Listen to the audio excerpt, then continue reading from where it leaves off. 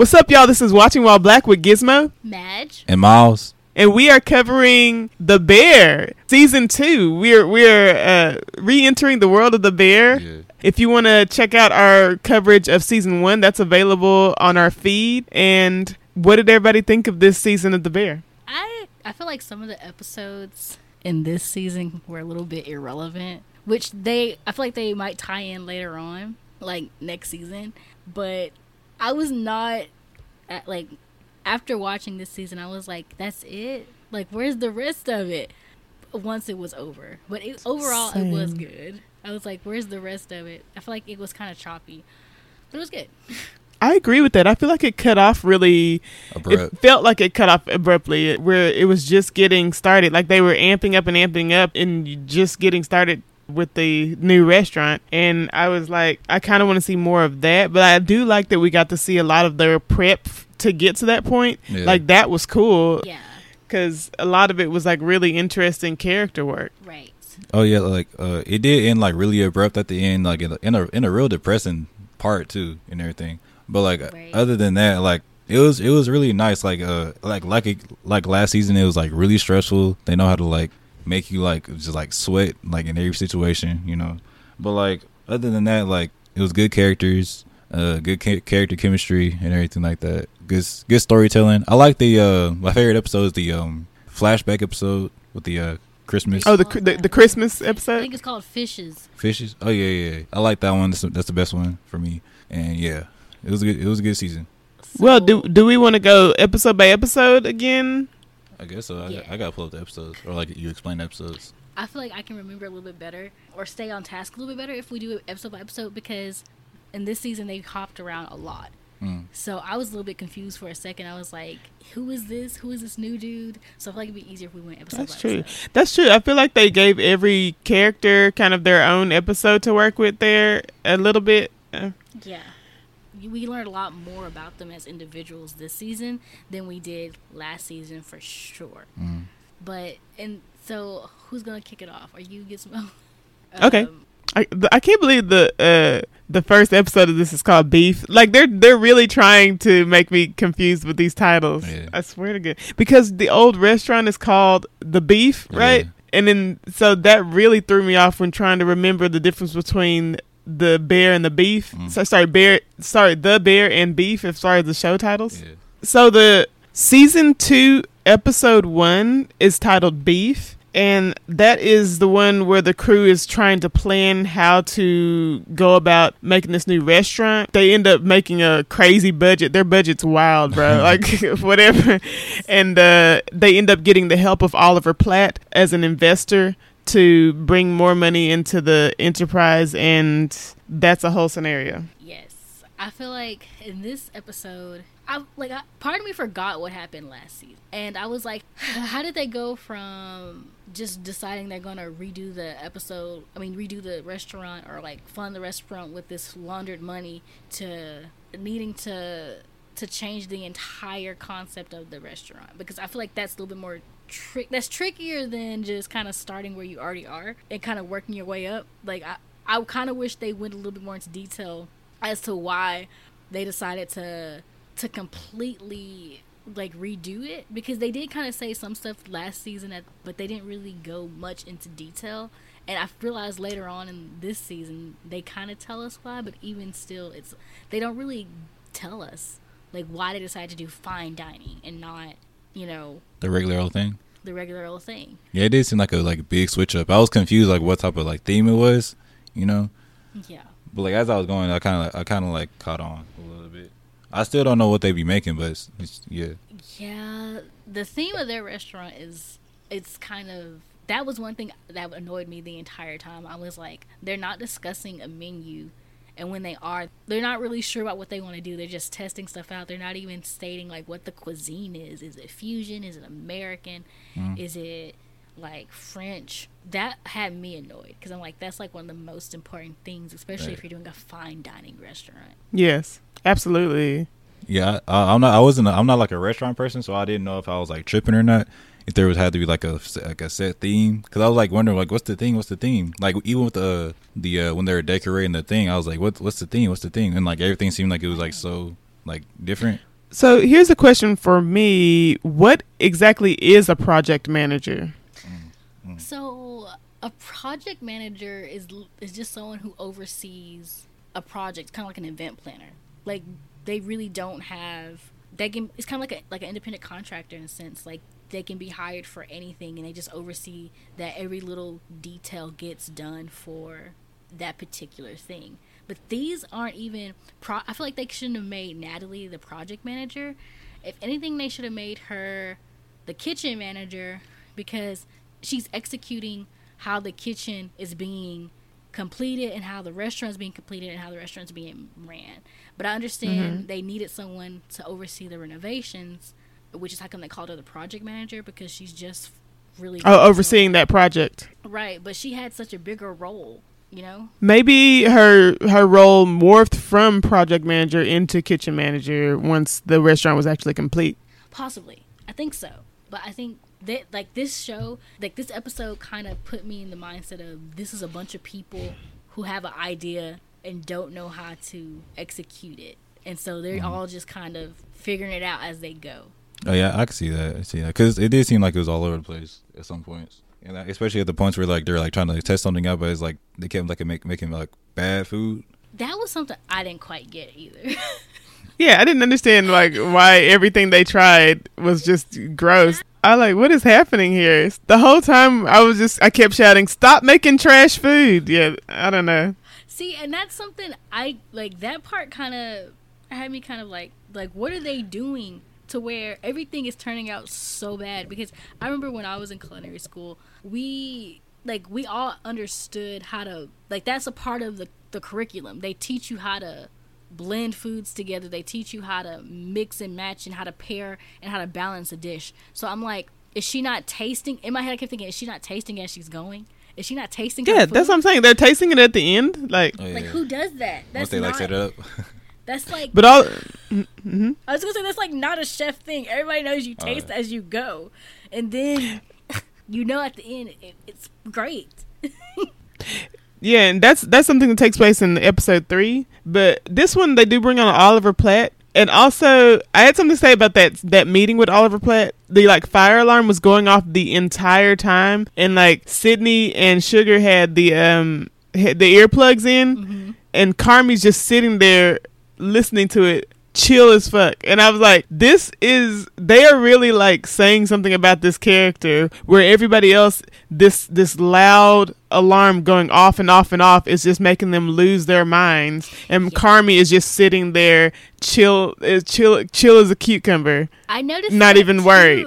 That made me think, like, are they saying he has, like, PTSD? Because I feel like in season 1 they did kind of touch on him having some, like, his flashbacks and his dreams, and when he would go to the meetings and stuff in season 1, I feel like they were touching on him having some sort of PTSD or something. He had something going on where it would bother him, like certain things were bothering him.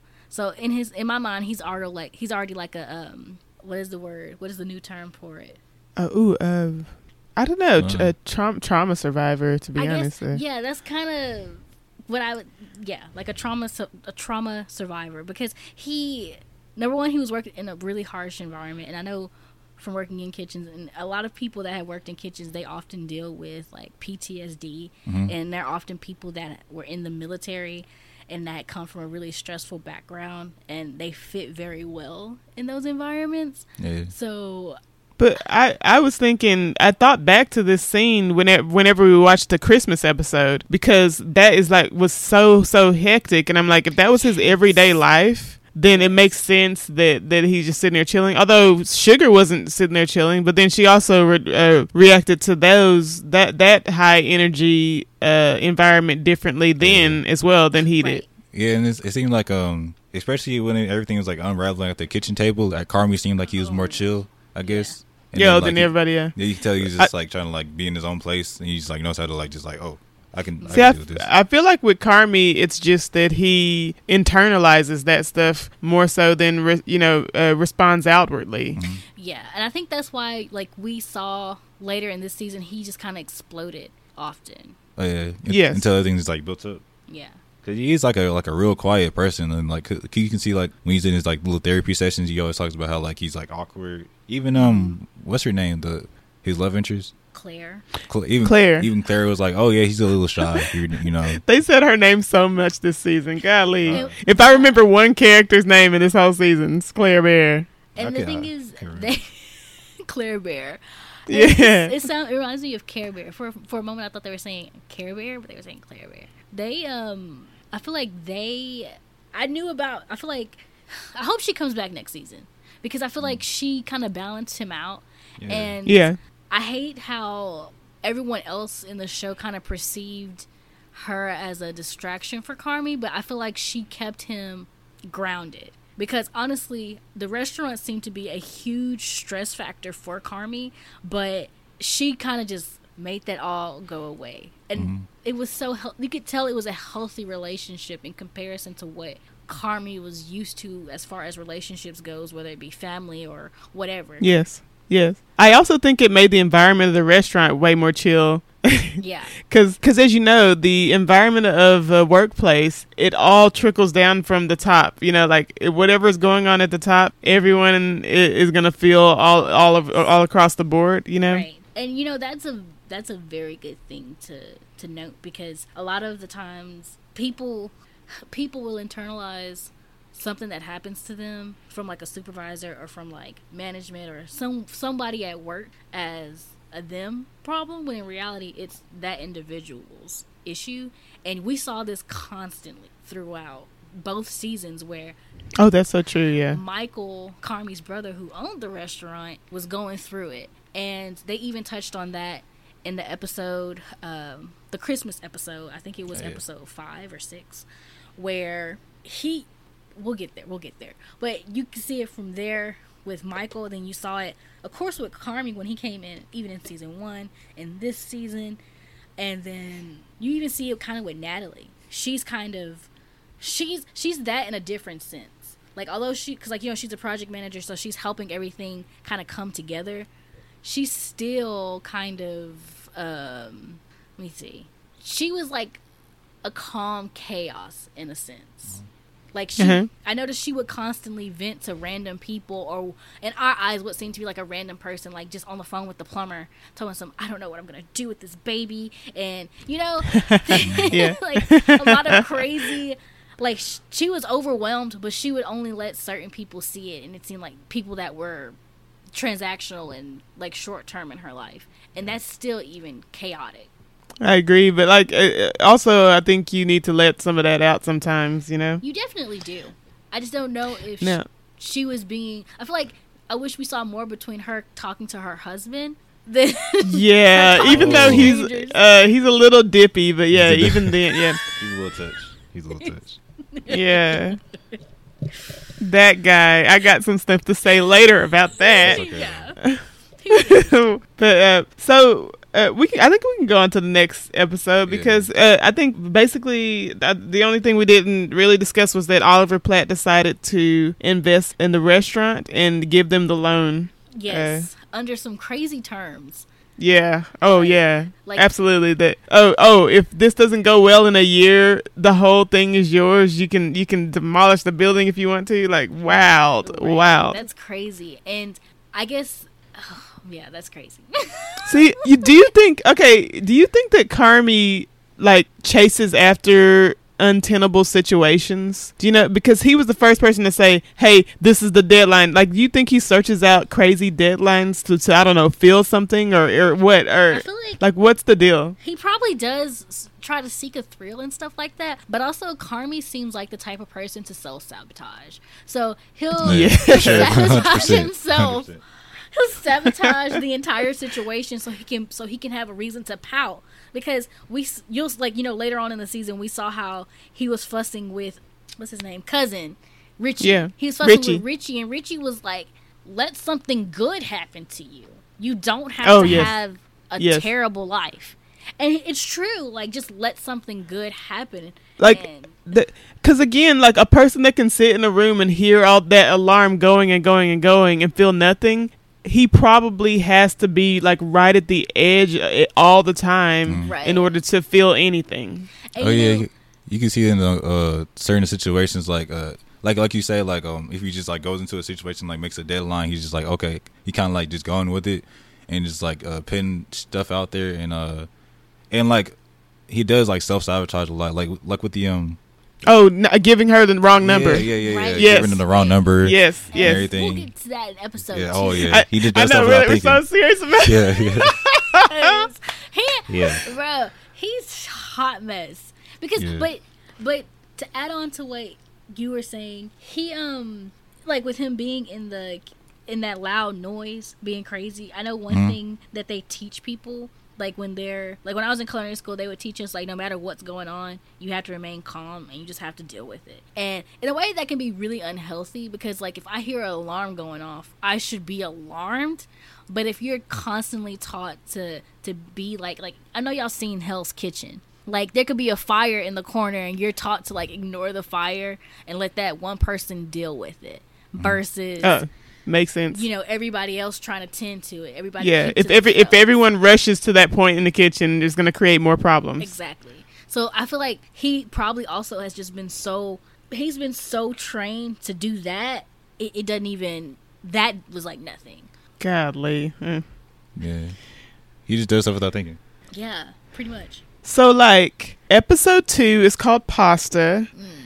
And that is when they're doing most of the construction on the new restaurant, and also they're kind of reorienting who's going to do what roles in the restaurant, because I think previously wasn't Sydney the sous chef? Yes, she was. And so she was kind of trying to set Tina up for being the sous chef, and then she was shifting into, I'm not sure what's the role that Sydney is shifting into. I think she's trying to be, is it assistant manager or something? Assistant store? So there's a few different types of chefs. You have the chef de cuisine or whatever. Oh, chef de cuisine. And then you have the executive sous, and then you can have the executive chef, and then the sous executive, which somehow, or something like that, where they're not necessarily the same thing, where it's like that person works right underneath the sous chef. I mean, as right underneath the executive chef as his or her right hand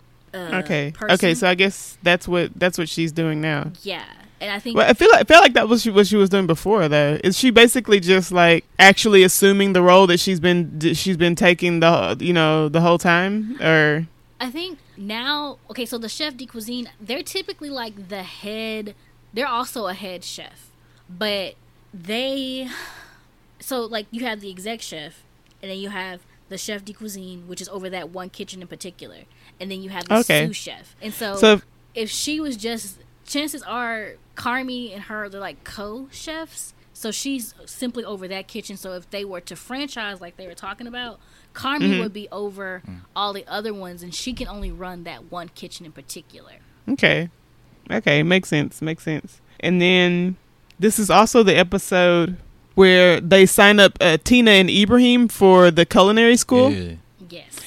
Which oh my god, like I had heart palpitations when he was like stopped showing up. I was like, oh god, no, okay, what is happening? Like, believe in yourself. Then, I know, right? For real. But like he was having a lot of issues, like, and I don't know if maybe it was like, I don't know if it was in his head issues or if it was like he was really having issues with his hands, because physical issues. Physical issues. I didn't know if he was having physical or psychological issues regarding that. I mean, a lot of it seemed psychological, but then it seemed like his hands were shaking. But that could also be a physiological reaction to psychological things. Right. So it's hard to say on that. Right. I noticed that too, and I was like, is he just so accustomed to what he knows that him doing this is causing him to have a physical reaction? Because I've seen that happen. And I remember when I was in culinary school, a lot of people left like within the first couple of weeks because either it wasn't what they were expecting, or they kind of had a reaction where it was just like, to be in an environment where the type of pressure is on you, it's like I'd rather just cook at home, versus have to deal with the pressure that I'm putting on myself as well as somebody else. And I do think with him, a lot of them were so accustomed to doing what they wanted to do at the beef, to the point to where at the Bear, they like he knows that the stakes are higher at the bear because he was there when they opened, but he was no longer like doing what he used to do as far as cooking the same way. And I feel like that was because he chose not to go back because of the stress that he put on himself, and he knew what could come with it. Yeah, there were like a lot of residual, like kind of like them being like mad about that, like everything's changing, like especially like from like last season where everybody was just like, oh, why is this young person like coming in here trying to like change everything? And like I was like, oh, yeah. But the previous season, Ibrahim was one of the ones that was going with the flow of the change and everything. Right. Oh, was he? He was. I think he was. I feel like he was, but to a certain degree, I think they all had their reserves. Like none of them were as happy as like Marcus was, because he was making donuts and doing his thing. Marcus ascended. He was like, yes. I think Ibra was one of the old ones that's just kind of like, I have to accept it, because if not, I'm going to lose my job. Maybe, yeah. And I do think he was psyching himself out a lot. Like, I think that, because I remember the conversation that he had with Tina when he was just like, maybe I don't want to better myself. Maybe I just want to be what I was and continue being that, And I'm like, which is fine if that makes you happy, but also it didn't seem to be making him happy because he kept hiding. Right. I was going to say that, like, a lot of them seem to be resisting that change initially in season 1 because kind of the self-sabotage, similar to how Carmi wants bad stuff to happen to him because he's so accustomed to life being chaotic and gives him a reason to be pissy.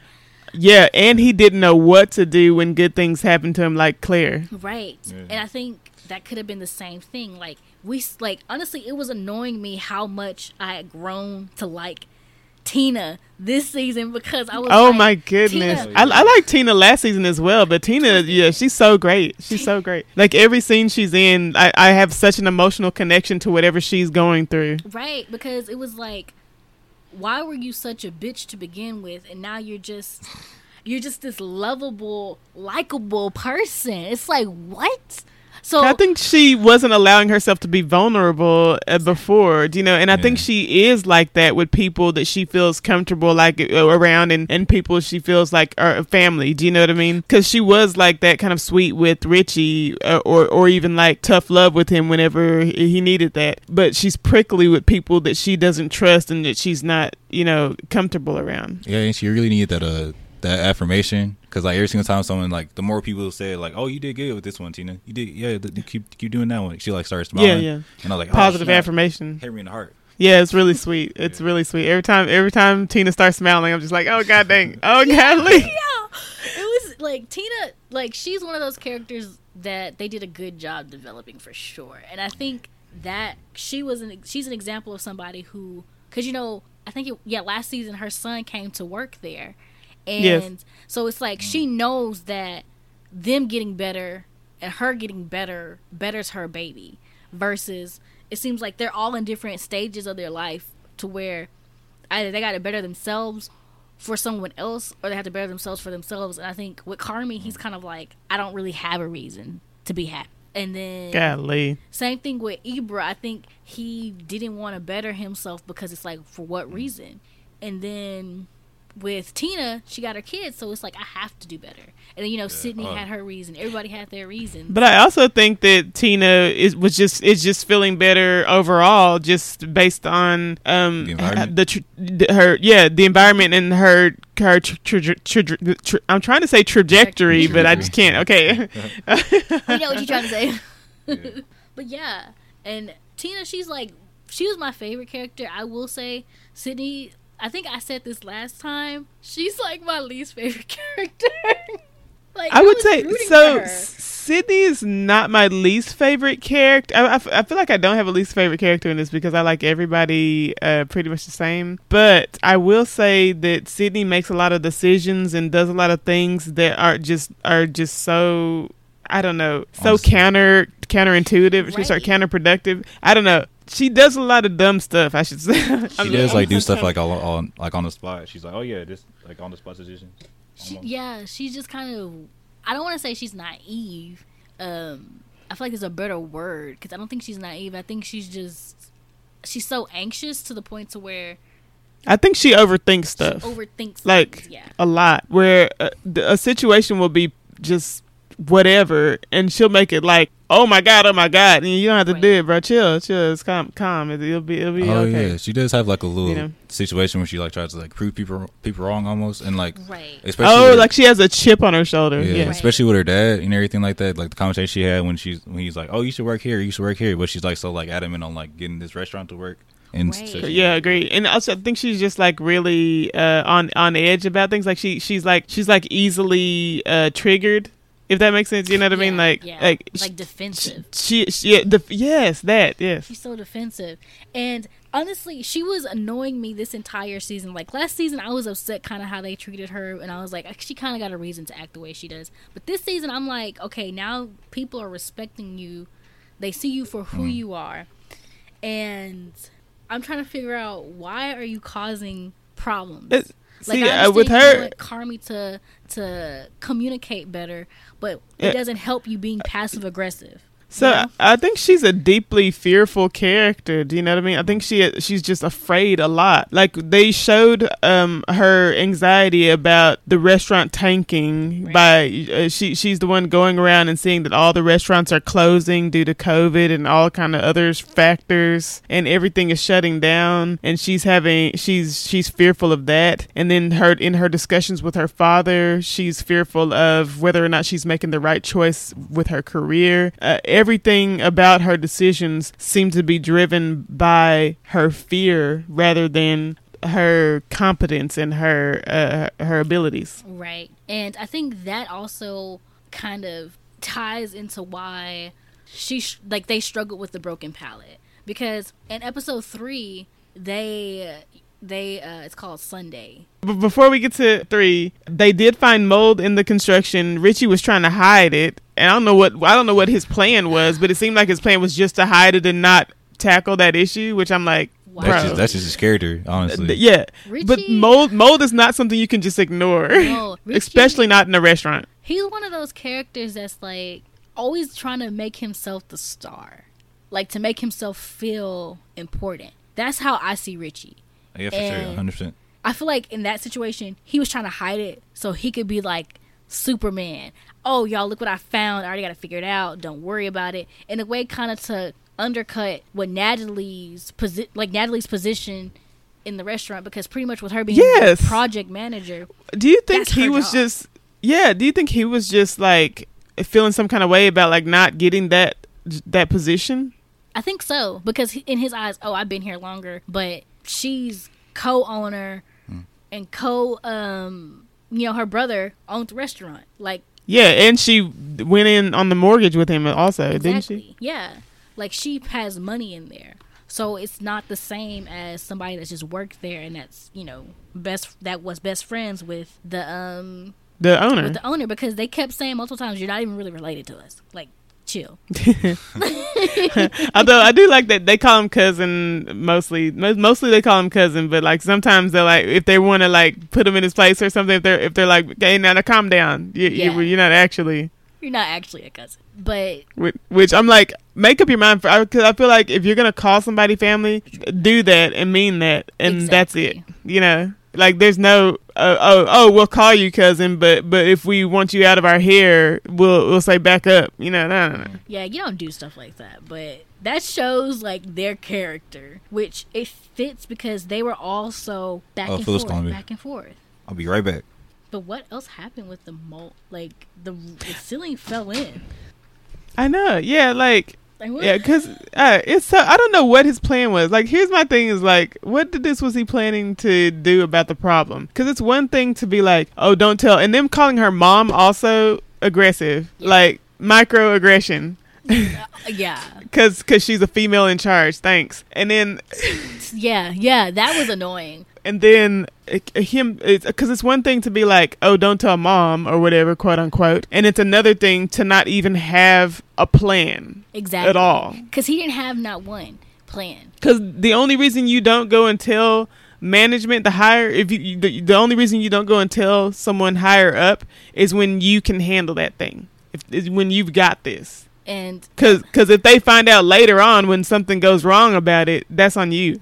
Because even then, though, that caused them to have to take down several walls, which kind of changed the entire layout. plan. Yeah, it changed the entire layout of the kitchen. It changed the entire layout of the restaurant. I mean, to be honest, I kind of like the new layout a lot better because it flows. I feel like I'm about to be like, oh, the feng shui, but like it really, the energy flows so much better, and I like the way that they can do transitions from the front to the kitchen. You would like that those smooth transitions in from the front of house to the kitchen. So cool.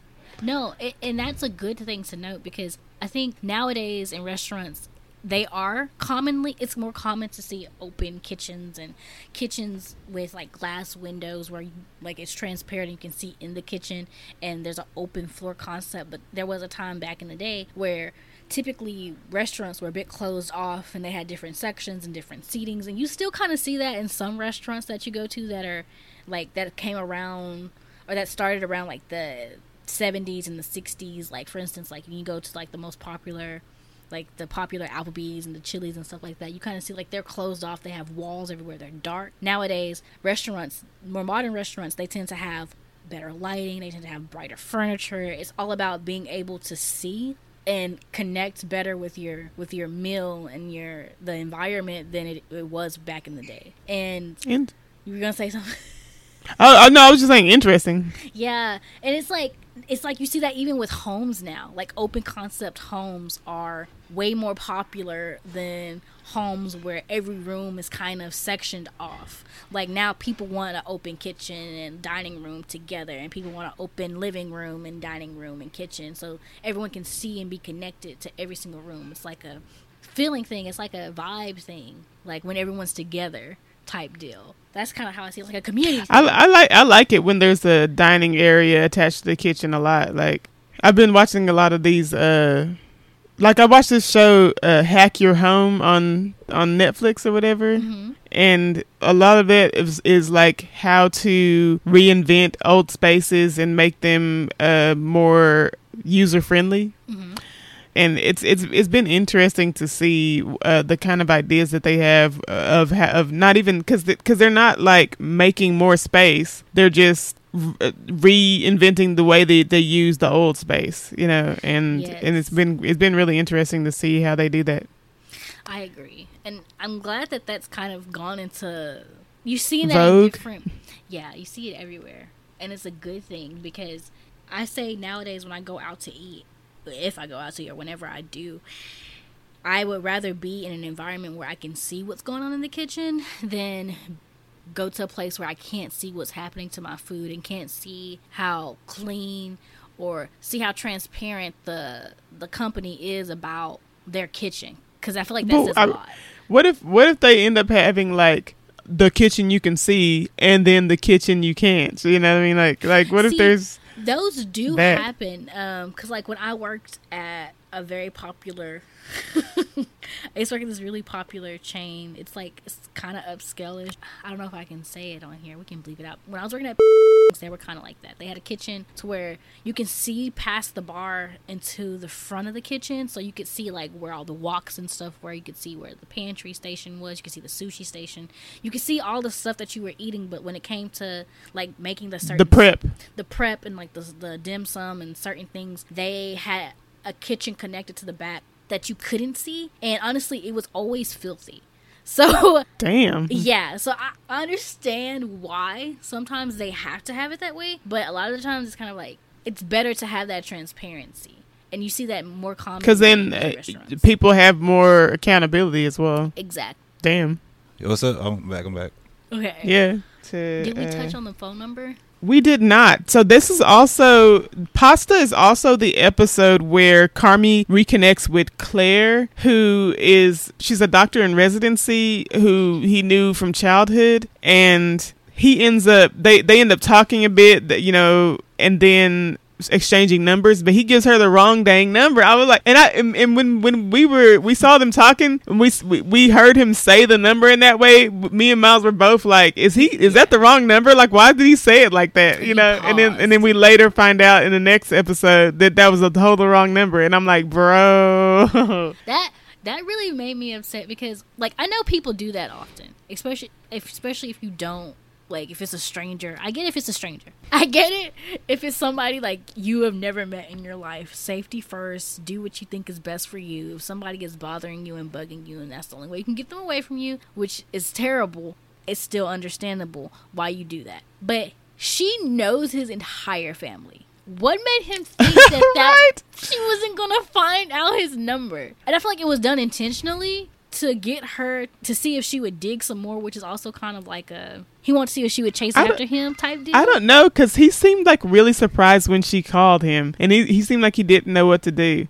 And I wonder if I'm sure that was self-sabotage, but also I wonder if he was doing that because he was like, well, I know how hectic my life is, and it's not going to vibe with whoever I might want to get with or whatever. And, you know, I understand that, but I think sometimes, like, in relationships, like, cool. It's two people merging their lives, so it's completely understandable. You both have a say in what happens and whatever, but it's so irritating because it's like you don't know what that other person is capable of bringing into your world, because really he needed her. Like, she was very calming, and she would you could see him just talking to her about little things, and it would just relieve him. And you could see it in his face, and he needed that. But he tried to make that decision for her when it's like you don't know that she could have, what she had to offer to you as a person.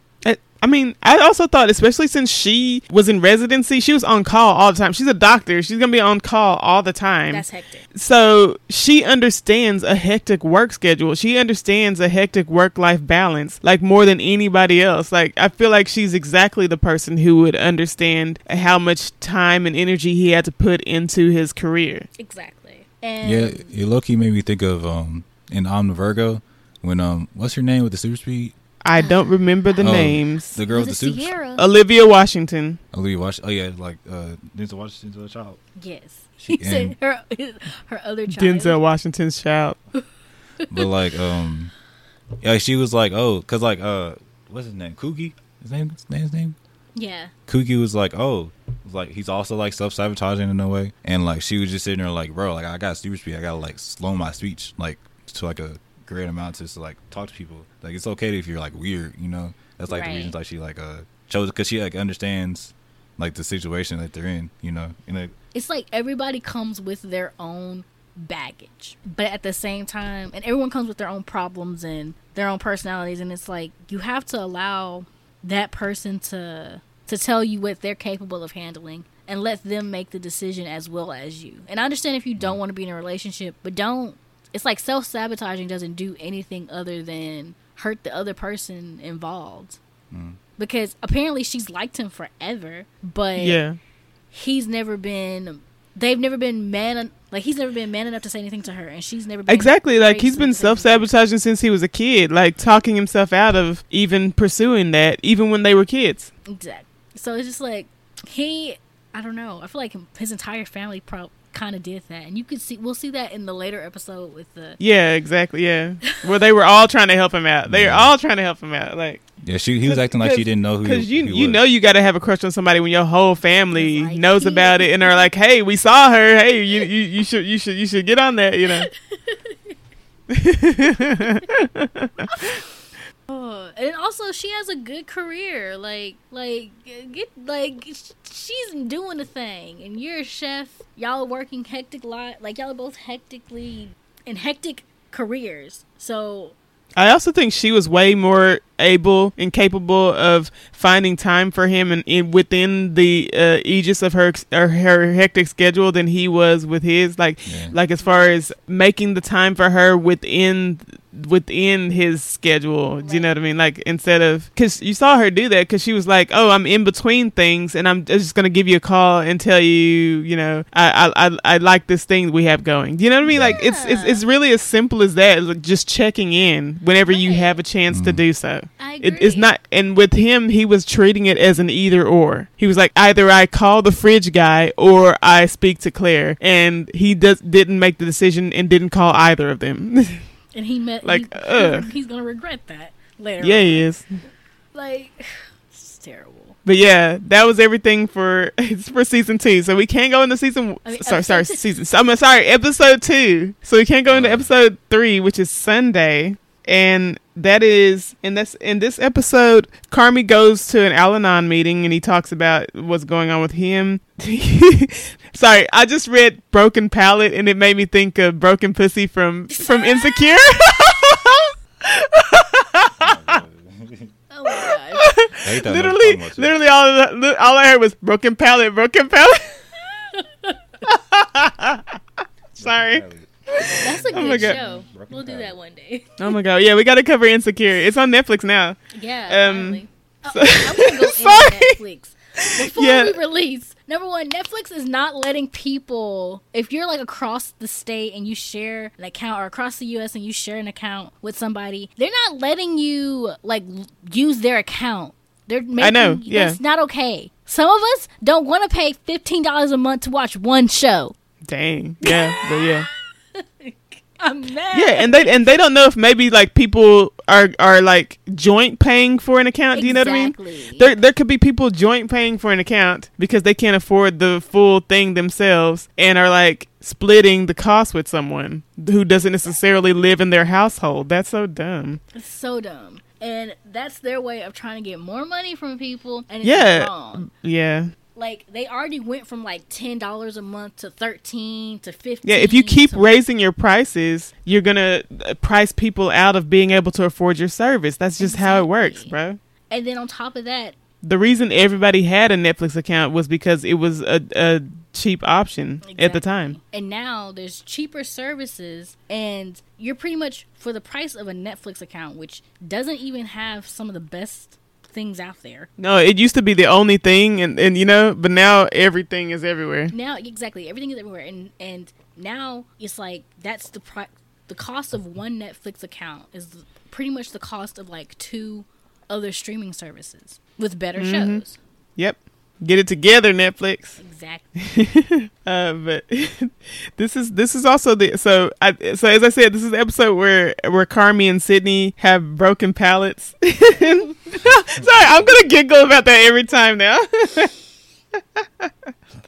And Sydney goes around to a bunch of different restaurants to try a bunch of, that was great. I just love seeing all the different foods and everything. Also, she kept having like these flashbacks to, I think, a meal her mother used to prepare, if I'm not mistaken, the pasta thing. And they were also dealing with some of the issues from the previous episode, like the mold. They were breaking down the walls at the restaurant. First, Carmi goes to the Al-Anon meeting.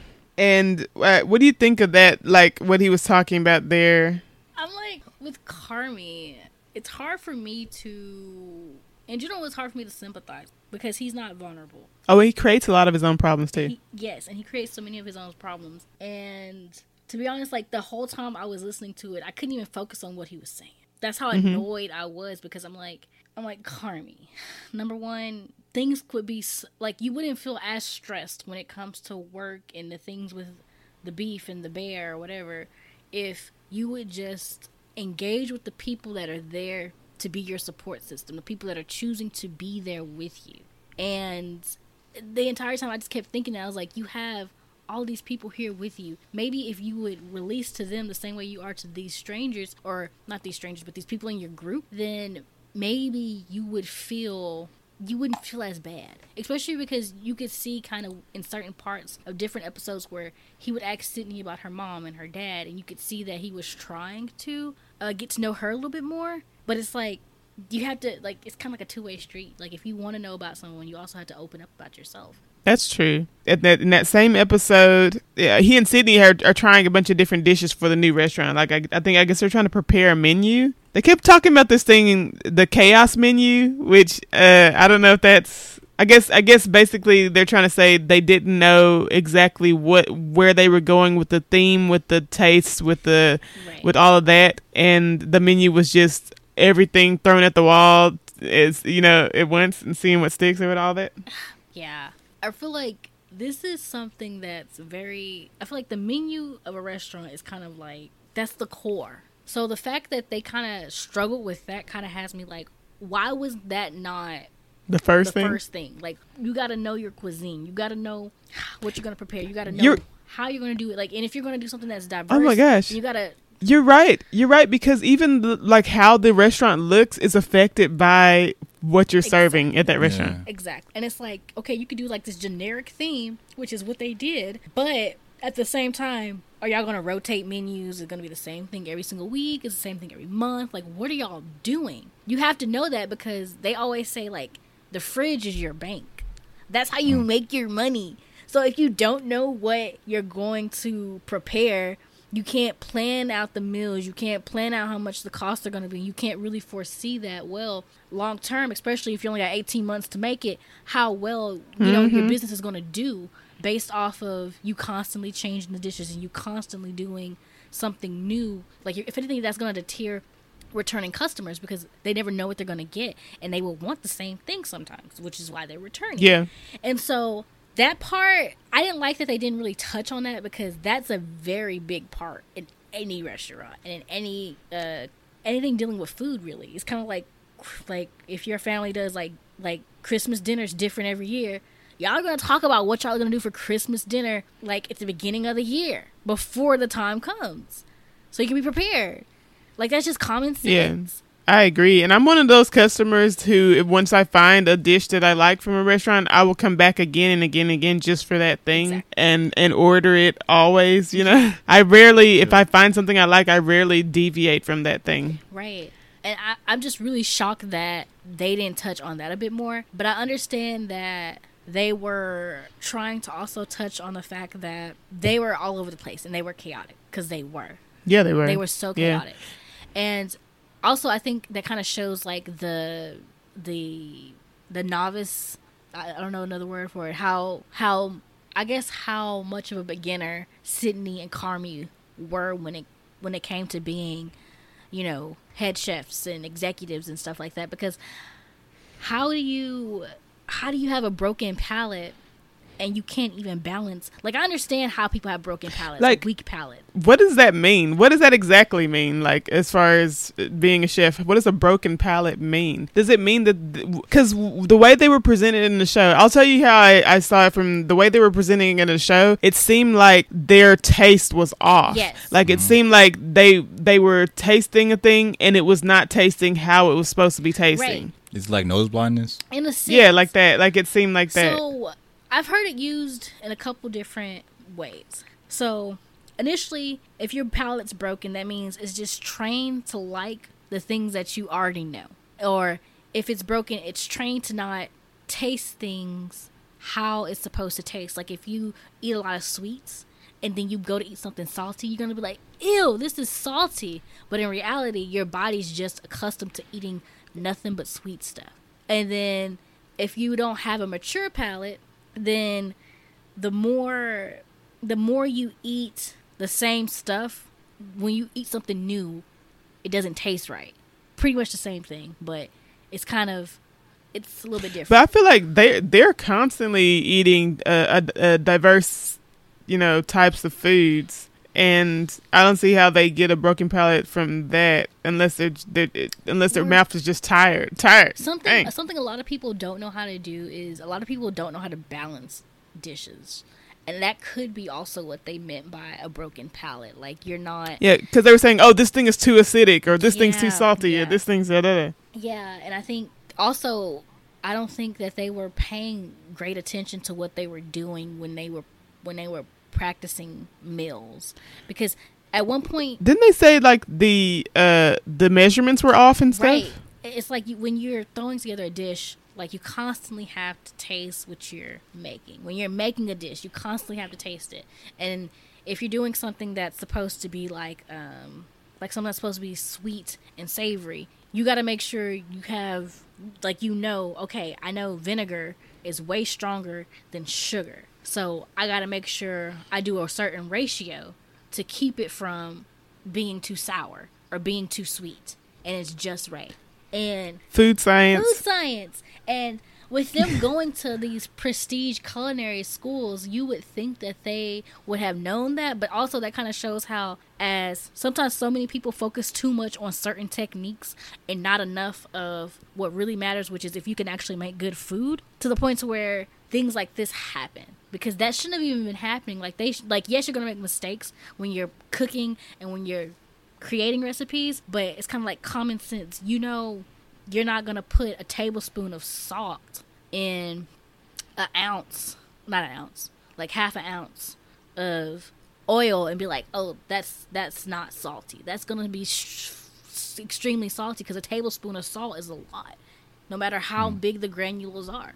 So it's just kind of like common sense things. And I don't know if I don't know. Sydney and Carmi both they gave me the impression of they're two young chefs that were so accustomed to doing well on someone else's standards that they never really experienced what it's like to be a quote-unquote chef or an experienced chef. And to create their own dishes. Exactly. This is also the episode where Claire calls Carmi back because she gets his number from somebody else. Oh, yes. I think she got his number from FAC. Yes. And that, like, I as far as Claire as a character, I like her a lot. Like, she's really charming. Yeah. There's something about the way that she approaches Carmi and approaches situations that's just extremely charming, and you find yourself laughing at her humor, and so immediately I liked her a lot. She was really sweet. I like that too. Yeah.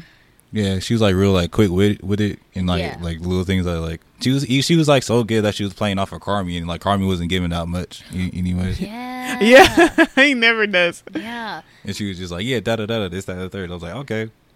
And I'm like, yeah, she's with it. You know, from her doing that, we were able to get more about Carmi. You know, like he seemed to open up a little bit more the more she kept poking at him, which was really cute. Yeah, because she didn't let him. I wasn't gonna say. I feel like I'm gonna say she didn't fall for any of his crap or whatever. But that's not exactly what I mean. I mean, like, she didn't let him hide or do any of his avoidance tactics. Yeah. Like, she called him on it every time, and I was like, I'm about this.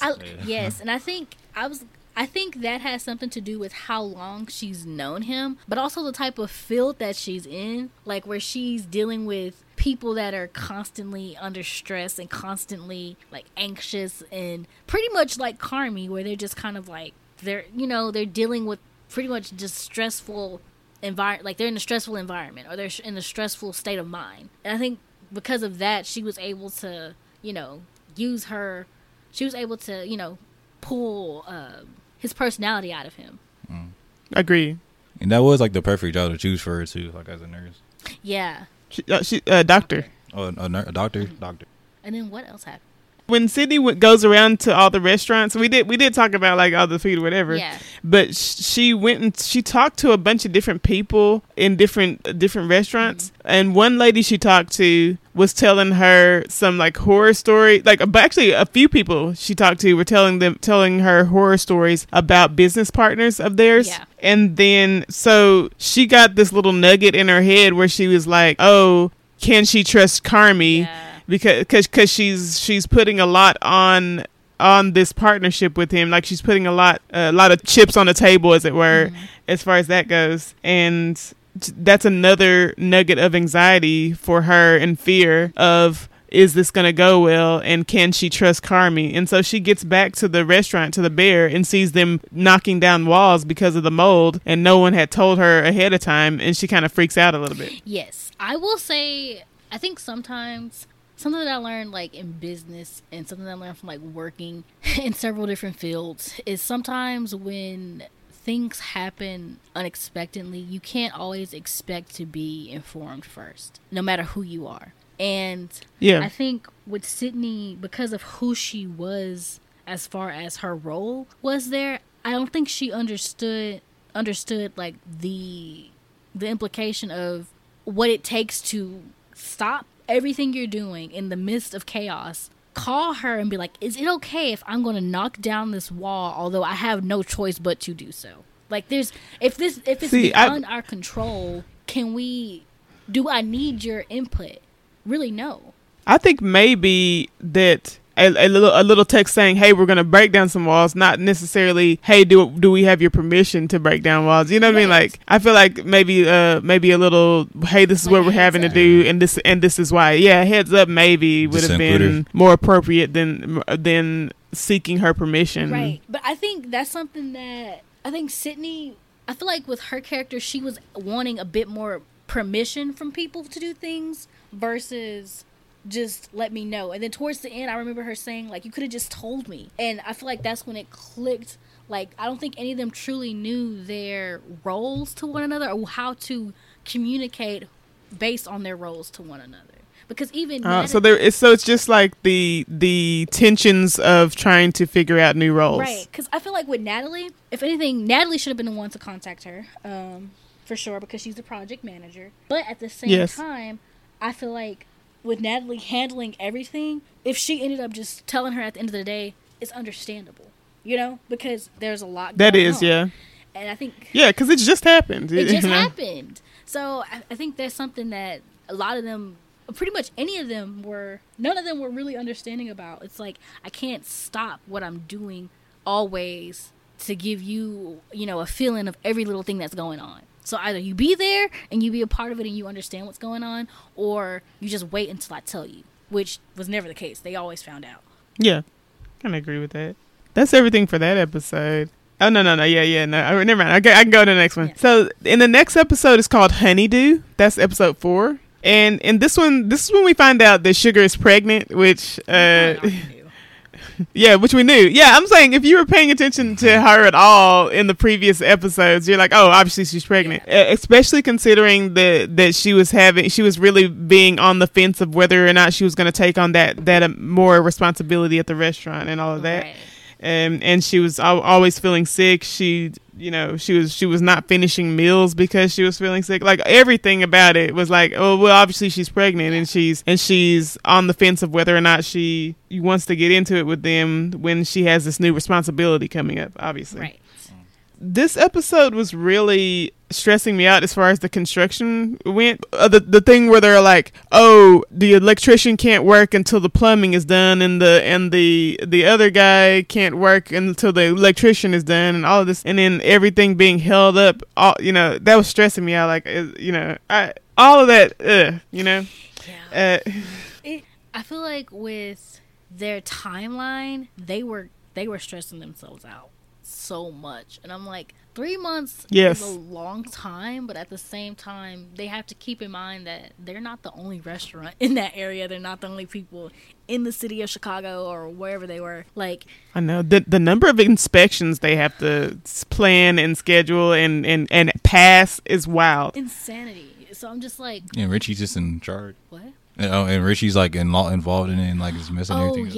Yes. Like, he's Richie stay messing stuff up. He's just interfering and ruining what they have going on, and it's just kind of like, oh my gosh, if y'all would just, because like 6 months, give yourselves at least 6 months, or just, I don't know, don't tell him you're gonna have the restaurant up and running so soon and can pay him back within 18 months, because that's insanity. You're probably not gonna profit until your 5th year anyways. That's what I'm saying. Like, where are you getting this money from? Like, I mean, you don't just like do well and make money as far as like, I mean you do, but like what I mean is takes time. Like profit. You don't just profit immediately, because the amount of upfront cost that you had going in, you have to pay off all of that in order to get beyond that to the part where you're making a profit. Exactly. Like, ridiculous. And so that's another thing why I was confused as to why they decided to do fine dining, because they're in a city where, yes, there are fine dining establishments and there's a lot of money, but at the same time, there are more people who are able to just go and buy a sandwich on their lunch break every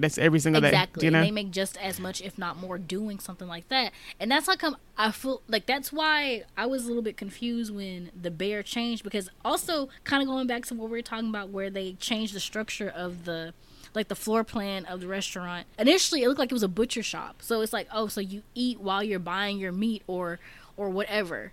Versus now it's like a legit nothing but a restaurant. There's nothing to back it up. It's like either you're open for dinner or you're not making money. And that's another thing that I feel like they didn't really think about, which might come up in season 3. We're only going to be open for dinner, or we're going to be open for lunch. Are they a lunch spot too? Like they're kind of a fancy lunch spot. Like, you know what I mean? Like not a lot of people will invest that much into lunch unless they're having like business lunches, and there's just not enough business lunches to go around, especially when you're in a city like Chicago, right, where they could eat anywhere, and you think they're gonna go and eat at your restaurant, you know, like, you know what I mean? And I feel like, I don't know whose idea it was. I feel like it was Carmi's and Sydney's together to turn it into a fine dining establishment. And I'm like, you could have had it, you know, like, I'm thinking like fine dining meets your everyday people. Like if they did something like that, that would have been great, because people want to experience stuff like that, but also they don't want that high paycheck. Exactly. I'm sorry, that high that ticket cost, or whatever. And it's like, you know, that would make sense for them and the type of restaurant that they were. But I need to know whose idea was it to make this fine dining establishment where there was once a beef. See, do you think that's the decision that they made whenever they decided that they were going to go after the 3 stars? And even that's wild, because there are, like, if they're really into food, I think so, but even then that's crazy, because I'm like, there's Michelin star restaurants that are not fancy and that aren't fine dining. Like, you don't have to be that. And that's just... Yeah, that's what I was wondering. Like, I do know, like, a lot of, like, popular, like, small, like, I guess, could you say this like a small restaurant? Yeah. It's like, or like beginner I would restaurants. say smallest. Beginner restaurants are just like selling like usual like sandwiches or something, like it's like similar stuff to like what they had the beef, and like more like things that they like put like a lot of thought in and everything like that. It didn't have to be like real like fancy and like presented, because like isn't like pricing a real like big thing? Yeah, pricing is now. Yeah, because Sugar was talking about how they have to raise the prices on the dishes in order to cover certain costs as well. And she said like 5%, and that's a lot. That's like almost $1 increase depending upon how much whatever it is cost. So it's just like, is this the best idea? And we'll find out season 3. But I honestly don't think this was a smart move for them. Because I imagine, like, if I'm a regular, and it seemed like they did have regulars for the beef, you know. Yeah. If I'm a regular and I'm like about that, like that one sandwich, that great sandwich that they made the first season. If I'm like I'm coming every day to get that for my lunch, you know, that great sandwich or whatever. Yeah. And then suddenly, it's all changed and I can't get the sandwich, and then now it's too fancy for me to come in here during my lunch break looking haggard and all that kind of stuff, whatever, you know.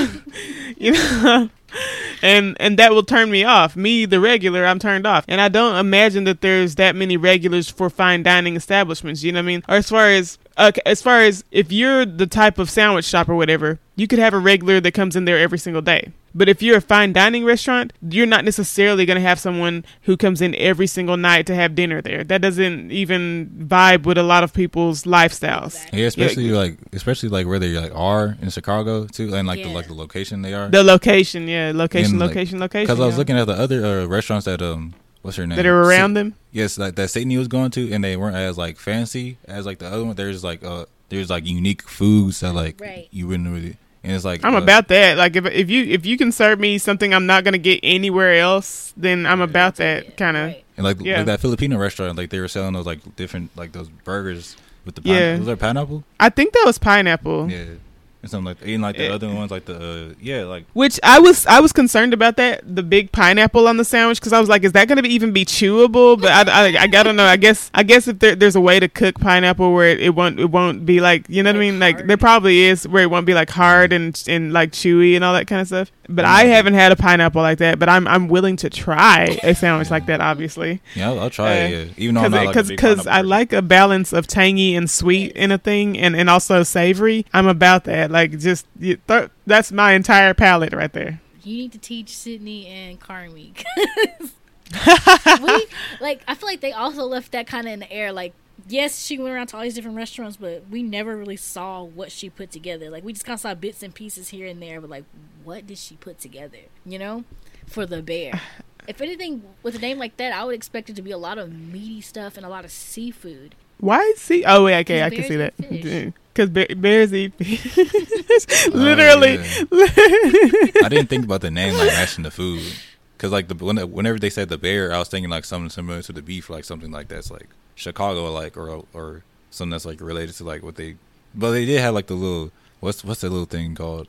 Oh my god, the little desserts that they made with the. Yeah. Oh, okay. So this is also the episode where Lionel, aka Marcus, goes over to Copenhagen in order to learn from the pastry chef there that Carmi also learned from or was bros with, and he's supposed to develop 3 signature desserts for the restaurant. That was a great episode. Like, I enjoyed that a lot. I love the shots of Copenhagen and all of that. Those were colorful. It was all really beautiful, and it made me want to go there. I'm like, I definitely want to visit that. That's lovely, you know. The only part I didn't understand was how come they showed the man with that bike. Like, he was like, I was trying to figure out how did he tie into the story. Were they just trying to show Marcus's character? Because it was just like, oh, he ran up on this crazy circumstance, and instead of letting it stop him from going forward, he got right back on the bike. I think it was literally just that. I think it was literally just showing him getting back on the bike and not being too traumatized by what just happened to stop him from doing what he loves, I guess. Right, because he had to get home. I was. Yeah, like how else he's gonna get home? Imagine. Yeah, that was a little cool little part until he like started petting his head or something like that. Yeah, I was like, yeah, bro. Like the hug was nice, and I'm like, oh, nice, and then he pets his head, and I'm like, bro, no. You ruined it. But I think that was a little cute situation. Yeah. I mean, he was an old guy, so to him, Lionel probably looked like a little kid, to be honest. I mean, yeah, but still. Yeah, Better still than don't pet grown ass people's heads, dude. So weird. I barely like it when people pet kids' heads because I'm like, don't. They're chill.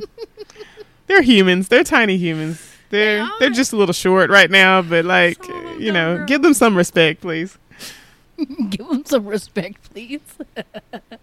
That's so cute. They are. It's crazy when you think about that. Kids are just tiny humans. Yeah, they're just tiny humans. They're not animals, man. Come and chill. So cute. In case we know what's up. Yeah. But what? So here's my thing. Like, I like that they sent Marcus all the way overseas, and this eventually what happens with him comes back in the end. And because he left his mother who was ill. Oh, yeah. I hate that they left on a cliffhanger. Yeah, I feel like we know what happened. Yeah. Unless she started talking or something. I mean, it could go either way. I feel like it wasn't that. Yeah, I'm just trying to be hopeful. Yeah, because if it was that, then wouldn't the nurse just like record her saying something? You know, record her voice, record her saying something, and then send that to him. Instead, she sent him message after message. Call me, call me, call me. Do you know? Yeah. That's a whole other situation. Whole nother situation. But yeah, we see that he's a really sweet guy, and he has feelings for Sydney, which I feel like she needs somebody like him in her life because she's so frantic. He's like, calm down. He's so chill. Okay, you did see that like last season when he's like talking to her. She's like, yeah, cause she cool. I have questions about this because what I gather from this season, like, okay, so last season I thought that both Sydney and Marcus were developing feelings for each other. Yeah. That's what I thought last season. Yeah, I think they were. Now, fast forward to this season, and what I gather from like everything that happened is that Sydney seems to be developing feelings for Carmi. Yes. And that Marcus is developing feelings for Sydney. So because, and I say that because her reaction when Marcus, you know, gave her overtures of like, hey, maybe we can, you know, we can go out or whatever. And she reacted really negatively. And then also her reactions anytime anyone talked about Claire, she was like, oh, Claire? Okay. Well, Claire, whatever. She had the most negative reaction to Claire of everybody in the store. Like everybody was kind of like, oh, this is cool. The thing with Claire, that's good for you, and that blah blah blah blah. And then every single time, Sydney would be like, oh, Claire, and oh, who's Claire? Oh, this or that. Like, why? What? Why? Yeah, why? Unless you are having feelings for Carmi. Exactly. Sydney was making me upset because I was like, she's an example of someone who idolized somebody. And then once she met him, pretty much, like, she idolized him, and then she kind of grew resentful towards him because he wasn't what she wanted him to be or what she was expecting for whatever reason. And then from there, now it's like you're growing feelings for Marcus because, like you said, last season you could see that, and they were hanging out, and she was encouraging him to, you know, to do the pastry arts and everything like that. It was really nice, and it was really chill, and I liked it. It seemed very authentic. But now it's like, yes, is she falling for Carmi because they're just spending so much time together, or is she just envious of the fact that Carmi is giving his attention to someone else, and she feels like it should be towards her because of her role at the Bear? But I feel like there has to be a line of demarcation there. Do you know what I mean? Right. If it's just because of work, then that she can only object to whatever he does on the job. Do you know what I mean? Like, she can't be like, oh, well, you spent your weekend with your girlfriend instead of thinking about the restaurant. I'm like, what? You know, like, doesn't make sense, man. You know? Yes. And I feel like also with her, she's one of those people that's like all or nothing. And if you're not giving all or nothing, then she feels like you don't care. And these people have to have lives eventually. And I think that's also something that Luca, the guy that was training Marcus, was teaching him. Like, oh, you mean Eustace? That's his name? I thought his name was Luca. No. Yeah, his name is Luca. No, I call him Eustace because that was his character's name in the Voyage of Don Treader, the Narnia Chronicles of Narnia movie that he was in when he was a kid. Like, that's the first thing I saw him in. And he played this character Eustace, and so every single time I saw him from then on, I call him Eustace every time. For a second, I thought he was the dude off of Shameless. He is. No, wait, he's not that guy. No. But for a second, I thought that was him. I was like getting at that a mixed up glance, too. I was like, hold on, they got the whole. No, he's not. They're bringing it back. So that would be amazing, though. To be honest, I would love that. If some Shameless crew came through on the Bear, that would be fantastic. To be honest, it probably will happen because just in random little parts. I would love to see it. This season they had a lot of guest stars and a lot of big names also, like Jamie Lee Curtis, which we'll get to that soon. They had Olivia Colman. Yes, they had what's his name from the comedian? Oh no. What's his name from Better Call Saul? Oh yeah, they did. Yes, oh my gosh. Yes. Okay, yes. What's his name? Yeah, I can't remember his name either. Hold up. We'll probably see it when we get there. But like, as far as Luca, I can't call him Luca. Here's why I can't call him Luca, because that's an Italian name, and he has like the most British of all faces.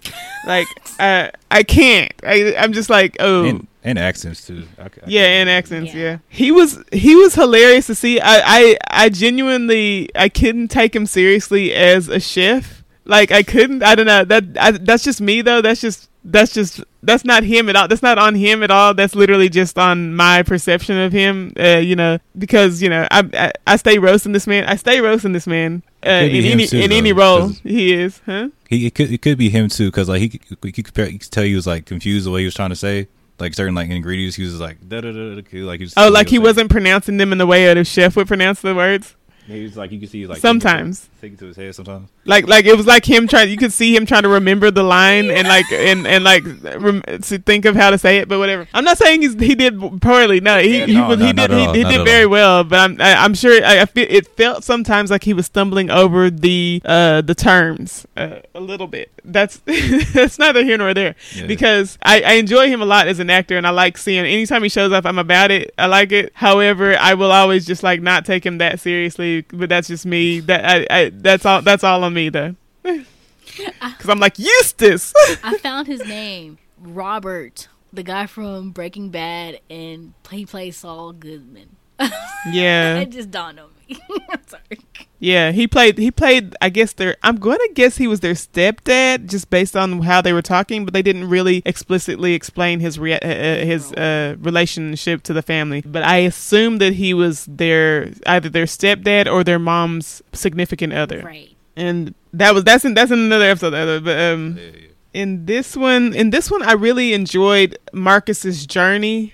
As far as it was a lot of really specific, let's watch this guy learn to cook kind of things, or learn to make different things, all that kind of stuff. It was a lot of specific stuff like that, but that was also kind of, I don't know how to explain how this show is kind of like it's not therapeutic, but you know what I mean? Like it's really a calming thing to watch sometimes, because you're kind of just like, it almost feels like it's like a real world scenarios, you know, and just it's in the whole his whole conversation, well, his multiple conversations with Luca, and we're like so chill, and it's so exactly the type of conversation you would have with some random person you're working with, you know.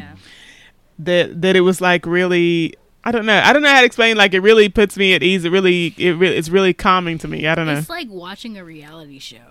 Like I saw it kind of like watching like Hell's Kitchen, or watching like another cooking show minus the confessionals and like the added drama. Like imagine their confessionals. That'd be so hilarious. Imagine Richie. Imagine it. They would bleep out everything. Oh my god, every single other word would be bleeped out in Richie's confessional, I promise. And it's one of those things where it's kind of like to see them strategize and problem solve.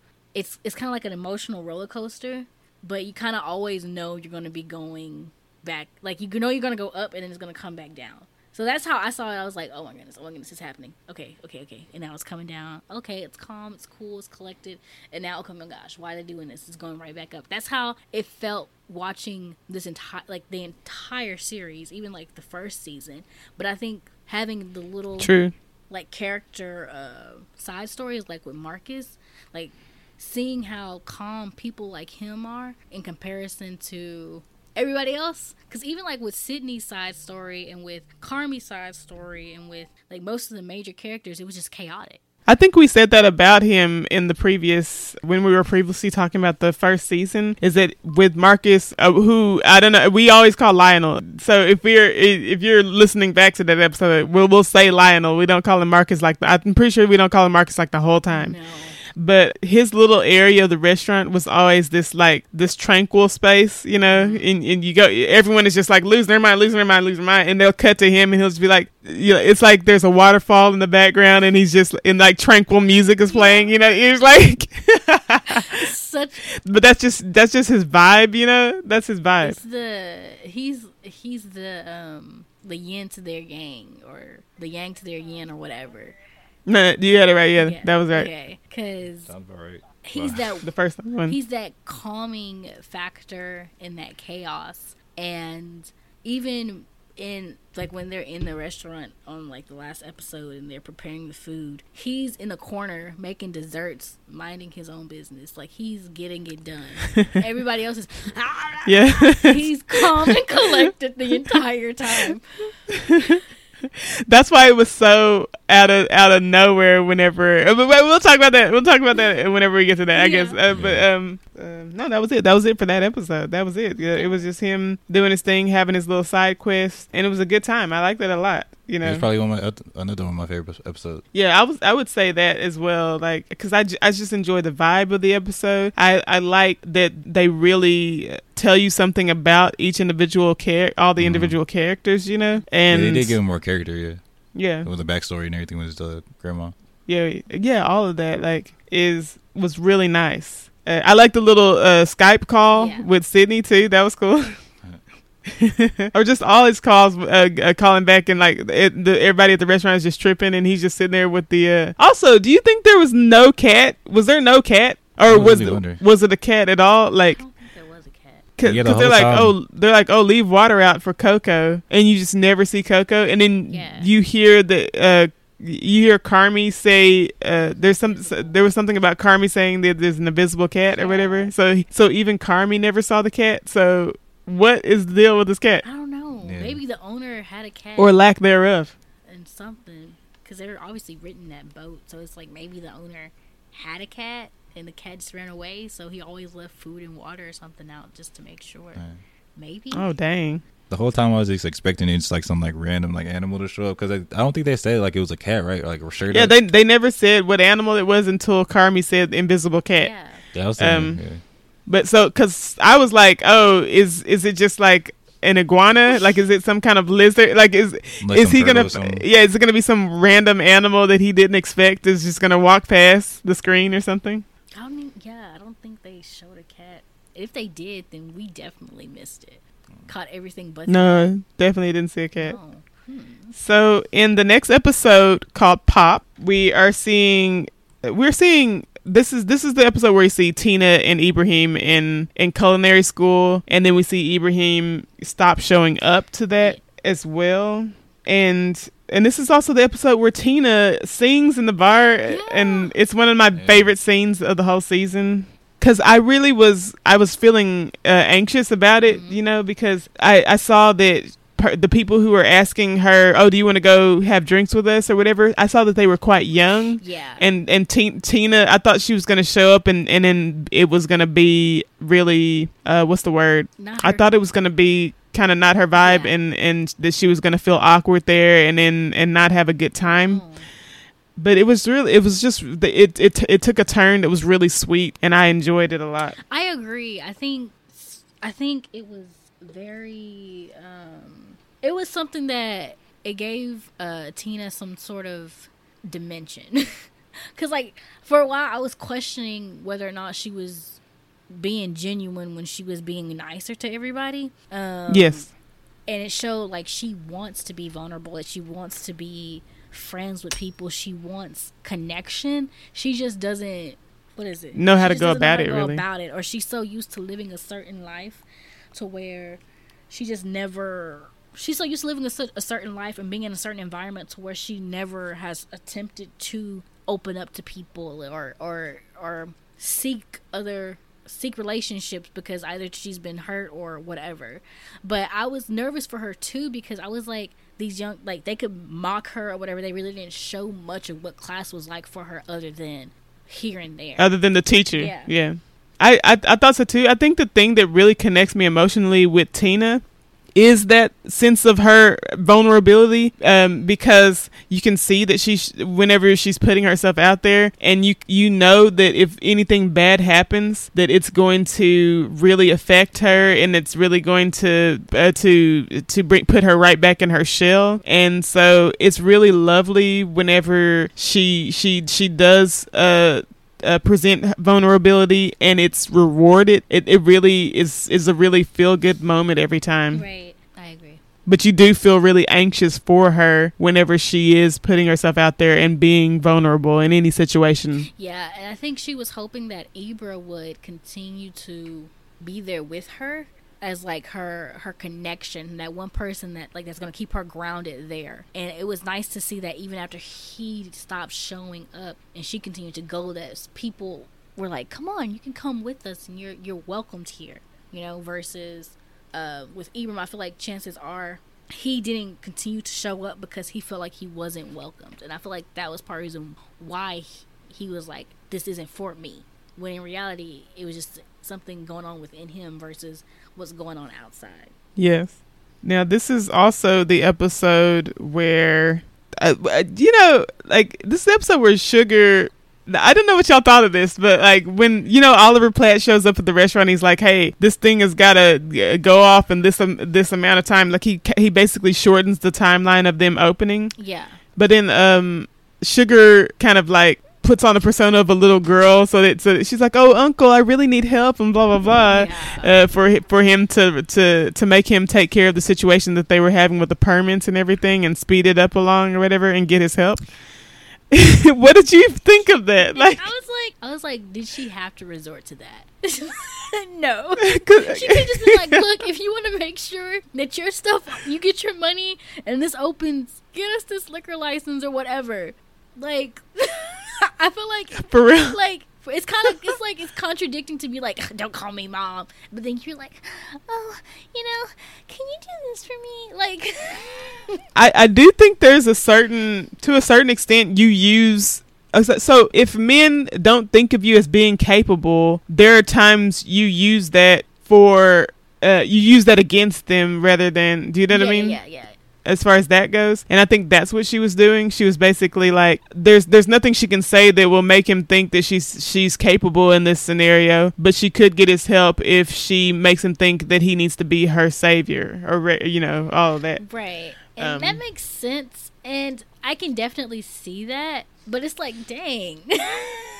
Yeah, I especially like the Carmi was like, that was gross, Sugar. Yeah, he was like, and she was like, shut up. She was like, shut up. Like, she's like, well, I'm getting it done, Right. But I understand, like, sometimes you gotta do what you gotta do. And I feel like I've been in situations, and I'm pretty sure several people have been in situations, regardless of, like, you know, who or what they were, they have to kind of, like, please, you know, they gotta put on a certain type of face to get what they want and what they need. But it's just kind of like, ugh.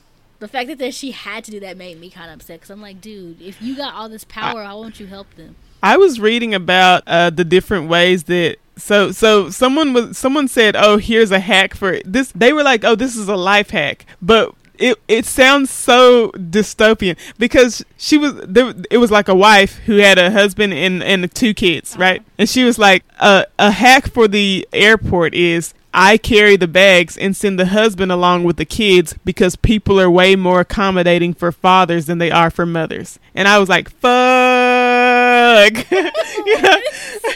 Because she said that like, oh, here's a life hack, la la la la, like, but it was really so terrible, because it was basically like, people think he's a dang rock star for looking after his own damn kids, and they will be nicer to him, they'll be more accommodating, he'll get through the airport faster with these kids than she will.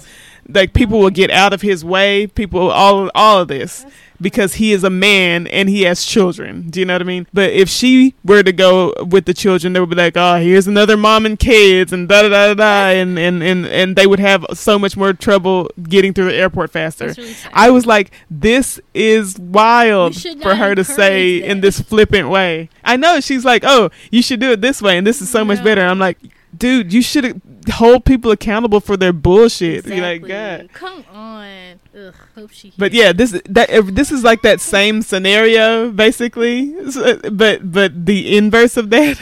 Ugh, that's crazy. But whatever. I don't like that. It totally threw me, because it was like on this list of things that were like life hacks, and I'm just like, that is messed up. Did you hear the thing that you just said? That's you know, counterproductive to. But that's how people feel. That's how people feel about women with children, in public environments. It's like, what do you expect? Like, what do you expect though? It's like who is? Like, I'm not even gonna get into that, because it can start a whole nother thing. And yeah, I know it could. Yeah, it could, because also people are like, oh, when a guy is looking after his own kids, it's babysitting. But when a woman is looking after her kids, it's obviously that's what she should be doing. What else would she be doing? Like, ugh. Who is gross? Okay, a babysitter is someone who has that is not a parent to the child. That's what I'm saying. Grandmother. Dudes will be like, oh, I'm babysitting, and then they'll be watching their own damn kids. I'm like, okay. A cousin babysits. A brother babysits. A sister babysits. A mom and a dad do not babysit. Come on. I know. A grandfather babysits. Come on. Even then, that's just extended parenting. If it's like a grandparent. But no, I don't get that. So backwards. Sorry, I didn't mean to get us off onto that, but like that made me think of that so strongly, and I was like, this is a messed up thing that I heard, and I have to tell you this. It ties into this. Like, sometimes people have to find ways to get what they need, and unfortunately, Sugar, aka Natalie, had to do that with Uncle, when in reality, Uncle had so much power, he could have already had that for them, knowing what they were up against. And shortly after that, we actually get to see where Carmi and Claire kind of get to bonding for sure, and it kind of goes more into what we were talking about earlier, where we saw her pulling his personality out of him. Yes. I like that about Claire, and I like, as I said again, I like the way that she doesn't let him kind of, what's the word, collapse in on himself as far as socially, as far as like she doesn't let him retreat kind of socially, which he does often, where he's like, I'm shutting down this conversation, I don't want to speak, like all this kind of like da like that doesn't fly with her, and I like that a lot. And this is, in this episode, you see that, because like she's basically trying to, like, because I think previously she was trying to, like, she called him and she was like, hey, do you want to do this thing or whatever, and he was trying to like hem and haw and be like, oh, I don't know, and da da da, and then she was finally like, hey, look, stop being all in your head about this, I'm just asking if you want to come and help me with this thing I have to do, helping, and you have a big van or something, for moving or whatever, right. And then this is the one where he gets her help going over to submit the liquor license as well. Yes. which was pretty funny that they got there and they were just like, oh, anticlimactic, just had to put it in the mail. This is it. This is all it is. But it took Sugar doing all that. For real. But this is the part where also they go to the party. They go to the party and they really do bond there, and they ended up kissing later in the episode, but they ended up leaving the party early because some fools were popping firecrackers, and it was not a... That guy at the party, oh my God. He was out of it. That guy was so annoying. He was like... Yeah, that seemed like the worst person to be around. He's like the person that's going to bring trouble no matter where. Because they were trying to get him in the cop car, and he just would not... They arrested me for having a good time. I'm like, oh my God. Okay. Go home. Get away. Matter of fact, don't go home. Go to jail. Exactly where he went. Well, who knows? You never know. The laws out there are different. But, like, eventually after they left the party, they went back to the restaurant because he was like... Like, what do you think about that move of like, hey, let me take you to the most hectic space in my life? You know what I mean? Like, do you think that was also a self-sabotage move? Do you think that he thought she might be scared away by that environment? I don't... Or do you think he did it on purpose? I think he... Yeah, do you think he did that purposely to scare her away a bit? I don't think he wanted to scare her away, but I think he wanted to see how she would react to the most hectic thing in his life. Like, like this is what it is, and if you can't handle that, then... Exactly. But then again, remember, she knows his family, so I'm pretty sure that's nothing. I'm like, yeah, you know what's up. But even then... Oh, I thought he was going to like make it like a little situation. Like, oh, like a little like end of the day thing. I didn't think it was going to be like a first thing they did on purpose. I don't know. He could have done it on purpose, knowing Carmi. Knowing Carmi, yeah. I know, yeah. It's hard to tell, but also... I'm like, did he know that they were going to be there? That's my thing. Was he thinking, oh, this... Yeah, I think they were there after hours, right? Because Richie was messing up, and he was basically stealing electricity from the other buildings. And I was like, yes. Whoa, calm yourself, sir. Yes, wildness. Stealing electricity freaking caused a power outage. This is our buddy Richie here, the guy who didn't want to tell them there was mold because he wanted to figure it out. The guy who had the electric guy come, but... there was no drywall or anything, any walls or anything built for the guy to wire. So, Richie, headache. Dead raccoons everywhere. Dead raccoons, roaches. The place was falling apart. And here we are with Richie stealing electricity. Carmi brings Claire here. I hope he thought no one was going to be there. And that was going to be the moment where they have a passionate first kiss, or she sees him in his element. But instead... Maybe, but like once you see the lights are on and everybody's in there shouting, like you could hear the noise, but I would be like, maybe another time. Let's turn back around, maybe another time. But instead, they go in there. Carmi starts shouting along with them, and there's this... It's just chaos, and she's just standing there like, what do I do? and enjoying it. Nice. But also, this is where we she see... seemed to be chill. Yeah, she was really she was chill. I guess she's used to it, but also this is where we see where Sydney. I mean, if she's been to Carmi's house and met his mom, she might be used to it for real. Yeah, because his mom. We'll get there in a second. His mom. We will. We see. Wait, what happened? Okay, yes, this is where we see Sydney being very envious of Claire Bear, and this is she stayed coming at Claire sideways, and I'm like, bro, you need to figure something out, bro. I thought you wanted Marcus. You need to figure something out. So why are you so pressed? But also, I think Sydney is the type of person who likes to be the center of attention, or the center of certain people's attention, and if she's not, then it's probably... Oh my God, you're right. Because remember the storyline with the review of the dish that she did? Yes. And where Carmi was just like, okay, we're letting it go, and then she was like, no, but what do you think of this? And then she it was always like, but no, buts, like we're moving on to the next thing. This ain't about you, right? And then she served because she served her dish to the freaking food critic intentionally, and he was like, what are you I feel like she didn't do that intentionally, but maybe I don't know. Who knows? You never know with Sydney.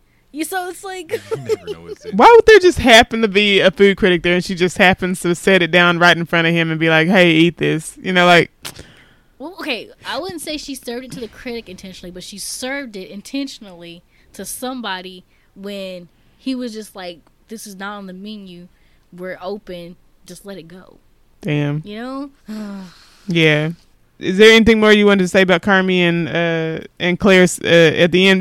Because Fact tries to come in, he's like, nah, son, leave. Oh yeah, he tried it. He tried to say he tried to say he did that. I mean, he did though. No, he did. Okay, so now we're on to the episode 6, which is Fishes, which is the big Christmas episode with literally everybody in it. So I'm just going to list the cast on this episode. Okay, so we got John Barenthal, the Punisher, up in here, reprising his role as the older brother, Mikey. We got Jamie Lee Curtis playing their mother, which was wild. When they walked in the kitchen, I saw her. I was like, whoa, calm yourself. And then you have John Mulaney up in there playing the boyfriend of Sarah Paulson, who is like their aunt? ? I think she might be their aunt. I'm not sure, but I feel like she's their aunt. Oliver Platt again is in this episode, and you have Fact's older brother, I think. Wild, another Fact. Wild, and then I think that's it. And then the guy from Better Call Saul, who I think is playing their mom's on and off again, Barb. significant other or something like that. And also, I think he was like business partners with Uncle. With Oliver Platt as well? Okay. Yeah, it was an all-star cast in this episode, and it was hectic. It was all over the place. It was like it's exactly a family holiday, and it was so good. Like, the episode was so good, and like the way that the actors were playing off each other, I was like, this is a ballet of acting, because how do you have to be like, everyone, the timing has to be perfect on this. It's because you have to be done with your line for this person to walk in and deliver their line, and then you have to know when to talk over someone and when not to, and all of this. And I was like, this is just an acting tour de force. It was so much fun. It was so good to watch. I loved it.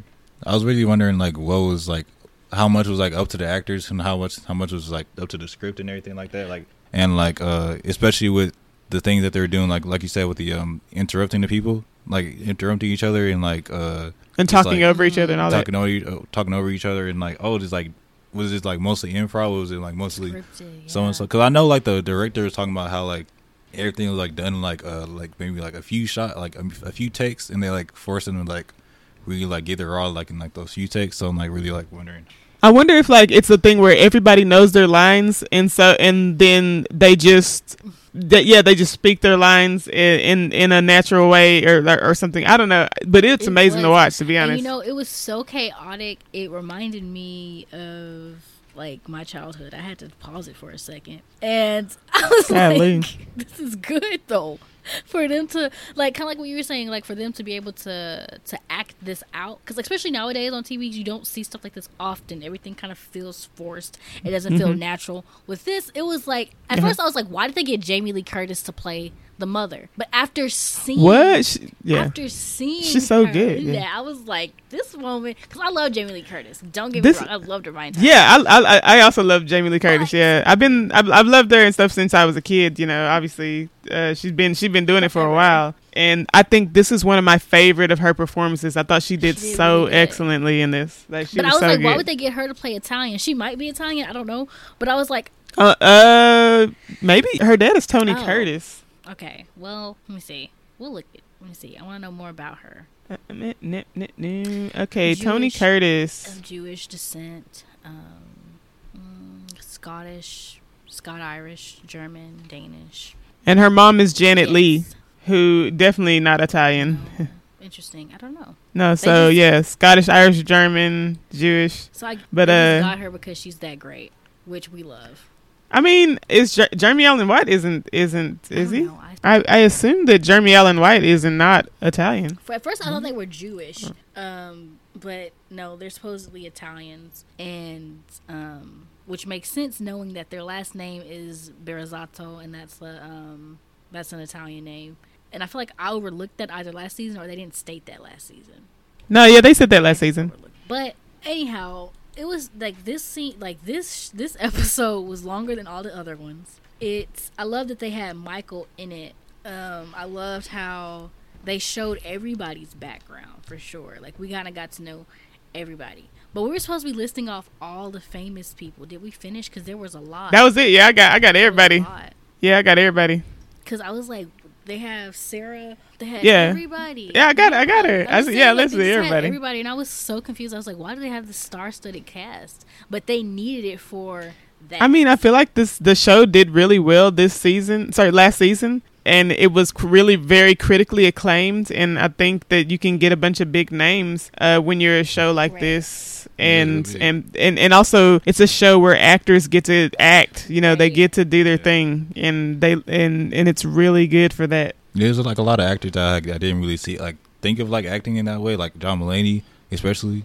Oh man, I was losing it. Yeah. I was losing it, cracking up. Every single line of John Mulaney's, I lost it. I was man. Yeah, that was the perfect hilarious character for him too. Like the way he was trying to deflate the situation. Yeah. The character he was putting on was so hilarious to me. It's like freaking Sugar's husband. I don't know what it is about him. Yeah. Oh my god. That's the funniest thing ever, bro. Oh my god. Fish, when he brought in the tuna casserole. Oh my god. I was like, why? The perfect representation of his character. For That's exactly it. That's exactly him. Bringing a tuna casserole to the seven fish festival or whatever, bro. He's such a ditz. But a lot of Sugar just taking it and throwing it out the door was hilarious. I could not. She was like, I can't show up empty-handed. Like, honestly, I'm like, why didn't you just bring alcohol? I mean, bring wine. Yeah, bring wine. Like. That's wait. I guess he didn't bring that because he knows that Sugar was having anxiety about her mom's alcoholism. Fair, but bring anything. Juice. There's like so many things you can bring. Bring a dessert. You know, cannoli, cups, something. You can always bring ice. Always. They'll never be mad if you bring ice to a party. I promise. You got or even some Sprite because Carmi had to make Sprite for cousin's wife. Was she his wife or his girlfriend? I assume wife because I was thinking wife because she was more because like obviously she knew about his finances or whatever as far as like him having a new job was going to affect them together, not just him and you know. Yeah, they did seem pretty locked in ways, and like the stuff that like she got mad at him for seemed like a level that you get mad at your spouse. Yeah, I really, really liked her, and I thought I wasn't going to. Like from what we have heard of her in the first season or whatever, I was not. I didn't like her so much, and I don't know if it was like the actress that played her, but I really felt for her, and I like her personality, her vibe. Is really calming, and I didn't expect that from how she is over the phone with Richie in the first season. Right, that's true, and I think part of that is because Richie just gets people to a level. Put it that way. He just gets people to a level because of his temperament and his attitude is just. Because even we saw him much calmer in this episode than we've seen him in a long time or ever. And I think that was her though, wasn't it? Like that's her influence. And then we see how like after he's engaging with her in the episodes that follow, and he kind of shifted his character and his personality, and part of me felt like you can kind of see where he misses her in a way, and he still cares a lot about her.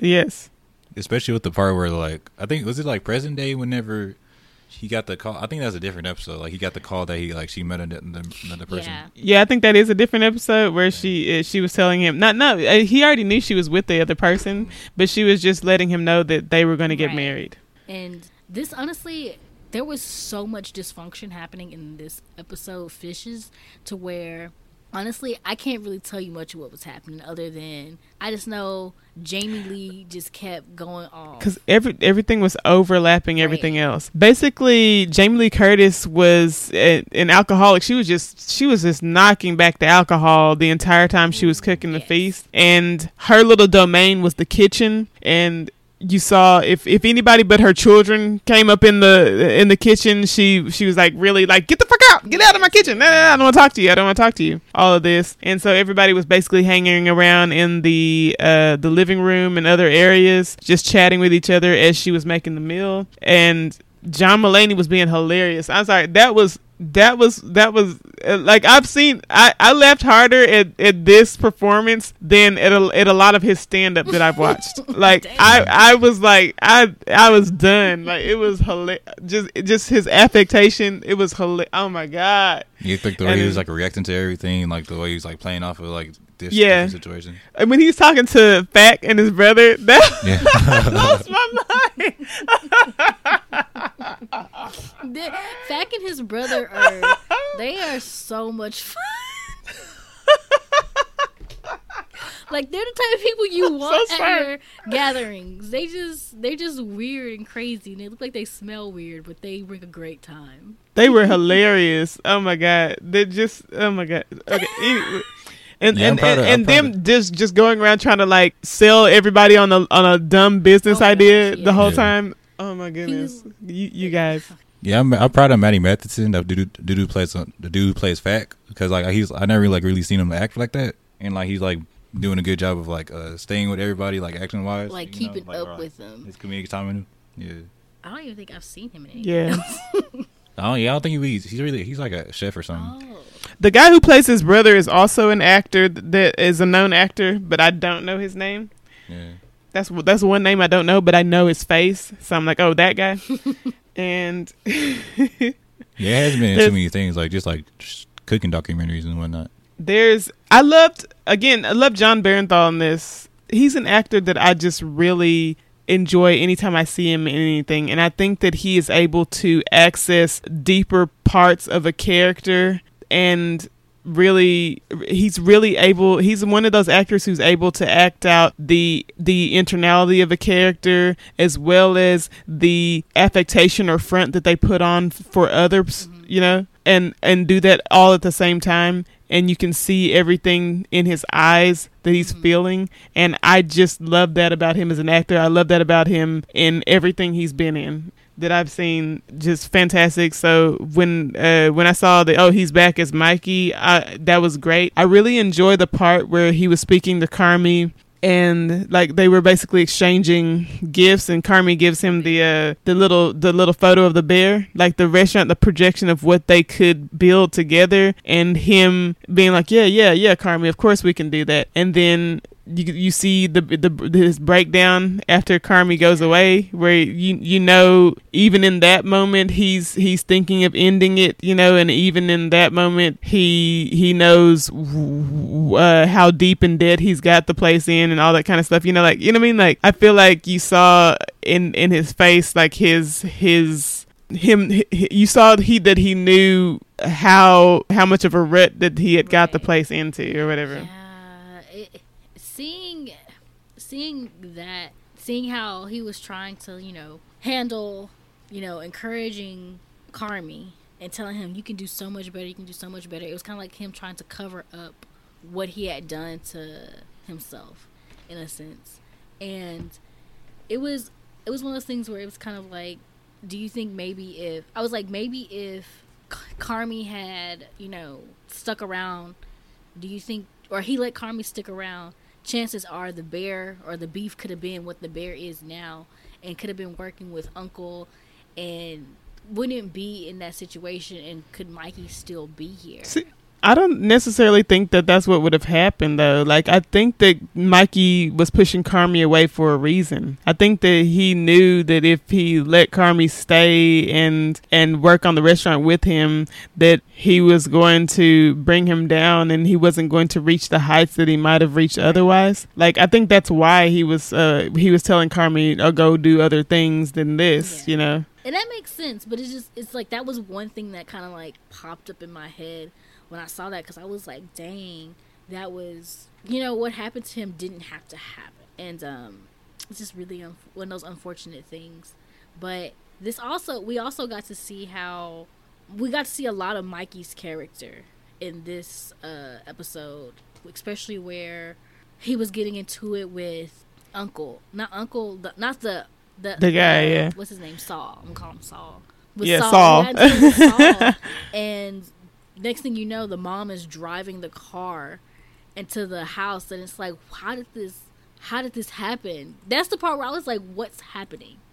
Like, I mean, she was so drunk, you know. And also, do you know at the end? Okay, so this is like at the end episode, but it factors into what's going on in this episode when Richie and Carmi are having that fight that we talked about. Like he calls him Donna, you know, like he calls him his mom, and basically he's saying, you're repeating a lot of the same mistakes that Donna, Jamie Lee Curtis did. And I think that was also happening with Mikey. Like Mikey was getting into substance abuse, and he was becoming volatile and all of that. And you could see that their behaviors, like Donna and Mikey, their behaviors were mirroring each other. That's true. I could see that. Yeah, that's true. This show is gave me chills. Yeah. When you think about it, you know, after the fact, and you're like taking it all in, it's like, wow, this is one of the better shows that has been produced and created in recent years, because Lord knows, the stuff on television. That's true. You know what I think? I think that Mikey saw himself kind of acting in similar ways to Donna, and instead of doing what Donna does, where she kind of she kind of brings everybody down with her. Too. I think that he didn't want to do that, and I think that's why he was pushing Carmi away. Oh man, yeah, I can definitely see that. Yep. This episode was kind of, when you look past all the chaos, it's very... Yeah. What did you think of Sugar's relationship with her mother? Because on the one side, I was like, no, I really would be annoyed with someone constantly asking me, are you okay? Are you okay? Are you okay? In that tone, you know what I mean? I would actually have an adverse reaction to that. So I understand Donna's reaction where she was like, Natalie Rose Bezzatto, you know? I was like, oh, damn. You know, when she pulled out the full name, I was like, holy fuck. Yeah. But then also, I do understand Sugar in that, like, her whole life, this has been her whole life with her mom, you know, and she seemed, you can see the fear in Sugar's eyes when her mom goes off, you know, like that part where she was grabbing her face and Sugar just looked like a little girl again, you know, and I think that is Sugar's coping mechanism is making herself smaller and meeker and you know, and all of that. And so the whole relationship with her and her mom was stressful, because you see that a lot in abusive households where the child feels like they have to take care of the parent and manage their parents' emotions. You know, at the beginning of the episode, Mikey kept telling Sugar, like, don't check on her. Don't ask her she's okay. He kept saying, like, just don't, because you can see the state that she's in. So you asking is making it even more apparent to her that she's not in a healthy state. So don't ask her, because we all know that she's not okay, and she knows that. And she's trying really hard, and if you're sitting there like, are you okay? You know, then she knows that she's failing, that she's failing at hiding it. I think that was more so her mom's problem than anything. Like, she was trying to be a part of, like, she was trying to make sure she was, you know, engaging with everyone, trying to make sure everyone had dinner, because even there was parts where she was like, I'm just gonna, you know, end it, some crazy stuff. She was saying those things partially because she was being enticed to, like, she kept bothering her, like, are you okay? And then, you know, she would go and pour out the alcohol, which I understand you don't want to encourage that behavior, especially when, you know, y'all are, like, around a lot of people and it's supposed to be a family get together and everything, but at the same time it's just as dangerous to kind of throw away what's keeping her sane, in a sense, than it is to just let her drink herself to sleep, you know? I was like, my thing is, she always had a full glass of wine, and I'm like, where is she even getting this from? Because I saw Sugar pouring stuff out, and I'm like, where's the wine that she has? Because the glass is always like at least half full, bro. And that was the thing, Sugar. That was another thing. I feel like maybe if Sugar just if Sugar would have stopped just pouring it out, she wouldn't have kept coming back with more and more and more. And that's another way people don't realize how they're kind of hindering people, because it's like, no, you don't want to encourage and you don't want to enable somebody's behavior, but at the same time you have to be understanding that she is an addict, and to a certain degree there's only so much you can do. But if Sugar wanted to really be helpful, instead of bothering her and like hiding her her coping mechanism and her medicine, pretty much is what that alcohol was, because she seemed like she was just, when she would have those outbursts, it seemed like she was trying to, she just felt unloved. If anything, she should have just been like, Mom, here, I love you, stuff like that. Except when you're like that, you feel unlovable. So there's a part of that where it's like, no matter how many times, because even when they were at the table, remember they were at the table and they were like, no, we all love you, we love you, we love you. They all were saying that, but she was just breaking down, because there's a point in that when you're like that, there's a point at which you don't believe that you are lovable, and you believe that when people say that, they're just placating you, and they're just, you know what I mean, they're not being truthful. Right. And you're like, oh well, actually I'm bringing everybody down, and I'm this or that or whatever, and they wouldn't all have to be gathering and saying this if I wasn't disrupting the proceedings or whatever. Right. You know, all of that. And I feel like that's part of what led to her trying to drive away, I guess, because her boyfriend or whatever he was to her was not helping the situation when they were all trying to be lovey on her. And I think that's like how Michael was getting so, I guess, defensive when it came to them discussing that.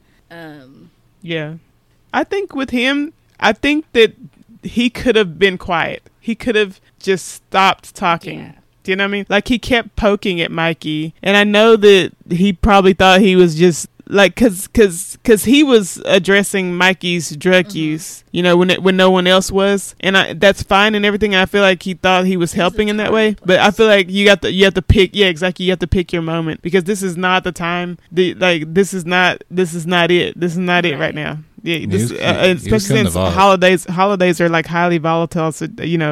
Right, and just very not at the dinner table, pretty much. Like, pull me to the side or something. Mm-hmm. So yeah, it was. Oh yeah, and he was calling him out in front of everybody. There's just a lot going on, but this shows why this episode 6 really shows why Carmi, Sugar, and even like Mikey and Cousin, like the people that are pretty much everyone. Wow, when Richie isn't the most volatile person in the room, that's wild. And so this shows why they behave the way they do, and why it's constant arguments and constant chaos at the restaurant. And this episode is just highlighting all of it.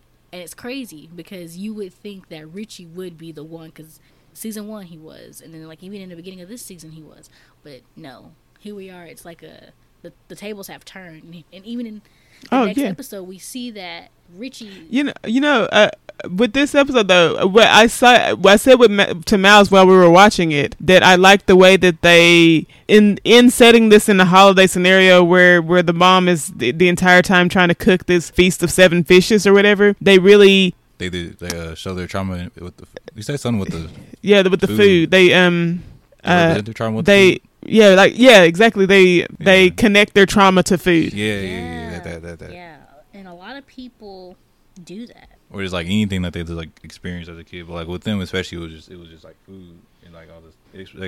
Like whenever Carmi was like sitting there like looking at the what are they called? The little desserts with the thing had like pistachios. Oh, the cannolis. Cannolis, yeah. He was looking at the cannolis and everything like that, and that's like why he wanted to have like the cannolis. Yeah. Included in the thing. He brought it back. He was trying to. It's like instead of him avoiding his connection, like what he would connect to the trauma, he wanted to rewrite what it was. I think he said something along those lines. Yeah, something like that. Now, in the next episode is actually one of my favorite episodes of the season, and that's the episode called Forks, where they send Richie over to that fancy restaurant to, I guess, train. I don't know what's he doing there. Like, he's doing like a short term, over at that fancy restaurant, and was it like a little discipline thing. Was it like a discipline thing for him or something? I'm not certain. I remember they kept saying, like, Richie is here, but he really doesn't have a reason to be here. Like, what does he do? I remember they kept saying something like, Richie is the only one here who And even Richie said at one point, like, I don't really have a reason to be here. Like, what am I doing? Yo, when that guy was like, oh, he's punishing you by sending you to work at one of the best restaurants in the city, I was like, damn. And really, I think he was just trying to see if Richie, because, like, knowing Richie's character, he, it's in his character to do things, to be meticulous. Like, you could tell based off of how he was even in the season 1, like, things had to be a certain way, even if it was a wrong way. Oh.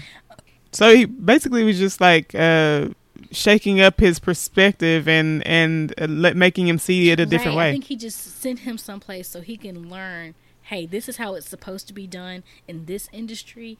And so if you're going to be meticulous about what you do, make sure you're doing it to the best of your ability versus just winging it like you have been.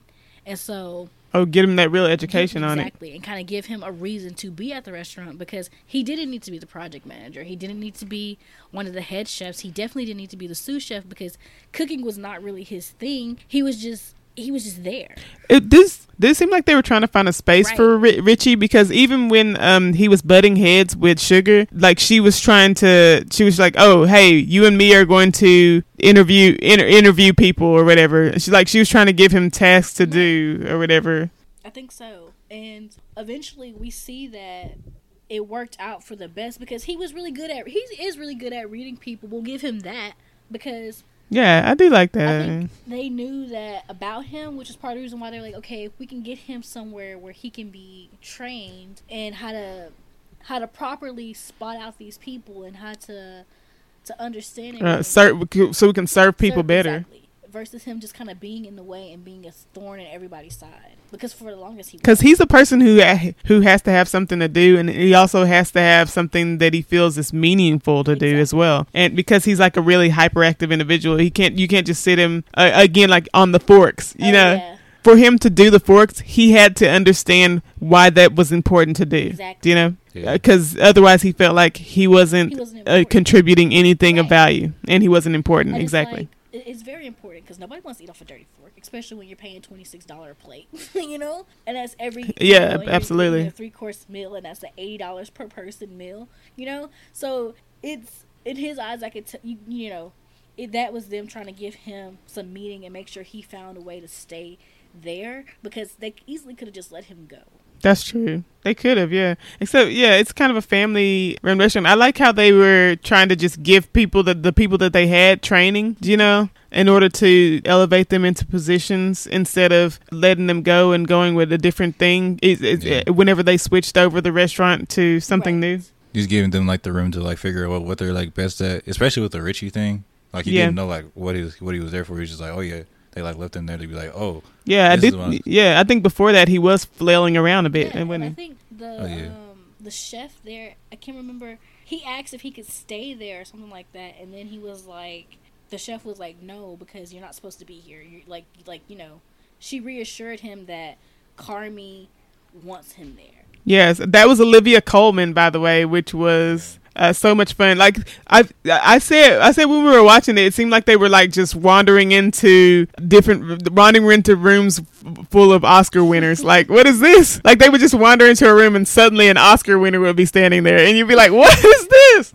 But yeah, Olivia, I enjoyed that scene with her a lot. Like, she has a presence about her as an actor that's really, I don't know what it is about her presence, but it elevates a scene every time. And with this one, you really got a sense of. And she's quiet with it too, you know what I mean? Like, she's not like big and bombastic about it, but you get a sense from her of this, like, she leads a scene very well, even it's like subtle when it seems like in a subtle way that is really fascinating to watch an actor do. Yeah, she does that on like a lot of stuff. Like even in what were you watching? Heartstopper. In Heartstopper, she's very good. Yeah, you can tell like she's like a really like caring mom and everything like that with Nick, and like you can see like she's like real protective. She'll even like protect him like with like people that she like hates, whatever, you know. And I like that about her. Yeah.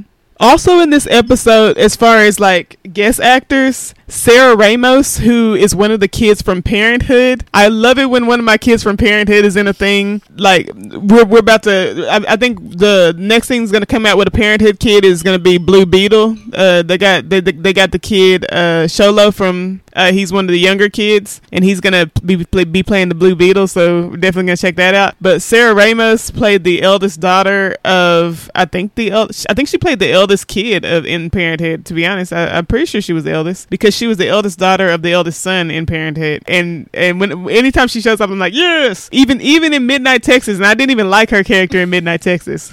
I did not even remember that. I can't even picture her in Midnight. She was the most annoying character of Midnight Texas. I'm looking for it. I'm really surprised I didn't remember. If she was that annoying that for you to like. She played Creek. Yeah, she played Creek. Yeah. God. It's been so long ago. She was I don't know, that was a while back, but she was basically the love interest of the main character in that, and they just gave her the most annoying storylines and personality. So it was. Don't always. Yeah. Oh wow. Understandable. But even then, I was happy to see her because I love my Parenthood alumni.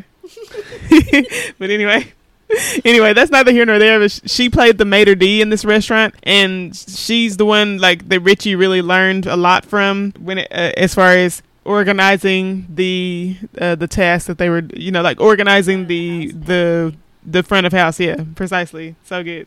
I feel like Richie is the perfect person for them to have to do that, because I feel like you have to have like a thick skin to run the front of house, because customers be wild, man. That's true. But episode 7 was it was pretty short in my eyes. Like it wasn't short, like they were all like, it was like 30 to 40 minutes or something like that, but it felt shorter because we were seeing like the same thing, not necessarily the same thing over and over again, but it was just really focusing on Richie and like nobody else.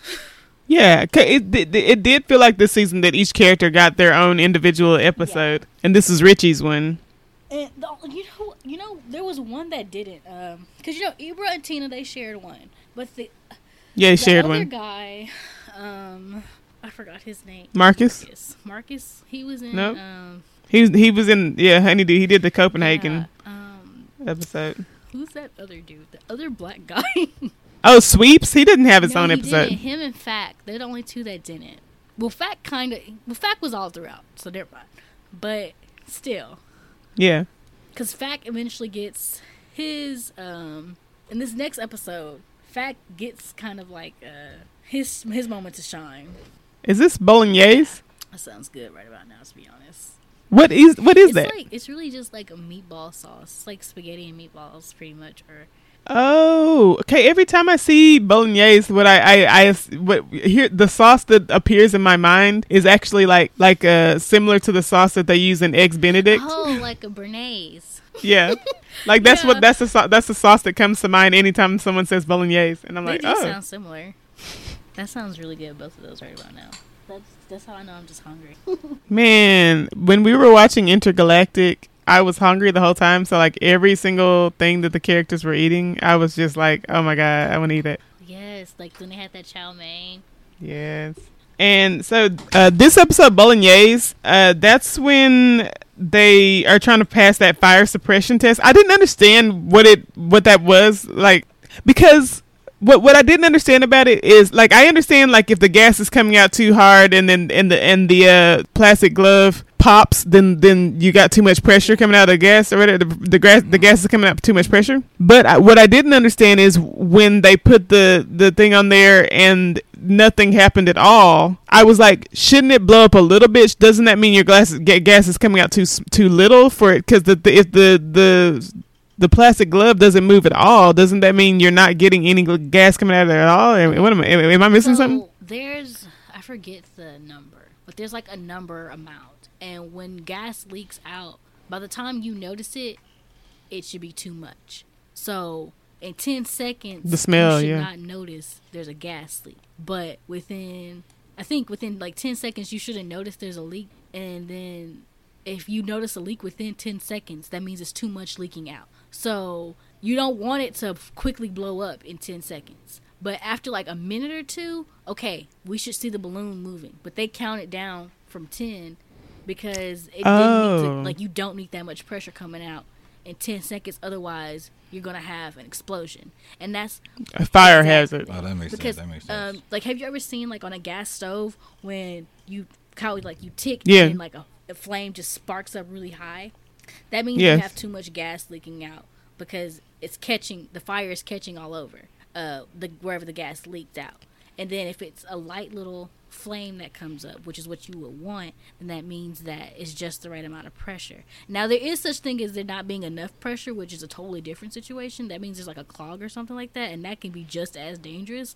But that's not as common as a gas leak. That makes sense, because I that was totally throwing me off the whole episode. I was like, what? But that's how come they kept saying, I can't even think of it now, because I just know they weren't supposed to say it. Say what? They were saying Jewish. Yeah, Jewish lightning. Yes, that's it. Which was weird. That was such an interesting. I never heard of that. That was such an interesting stuff. I never heard of that before either, and I was like, "What are they talking about? And is it bad?" Yeah. Real thing? Is it a real I thing? guess it is a real thing. I'm not sure if it might be a real thing. That would be so wild if they came up with that for this show. Yeah, that's what I'm saying. It can't be like a. I've heard of a lot of restaurants and a lot of people doing insurance fraud. It happens quite often. I didn't know it was called that, but because of the region that they're in, it could be, it could be slang based on the communities that existed in that area. Okay, that's a lot, y'all.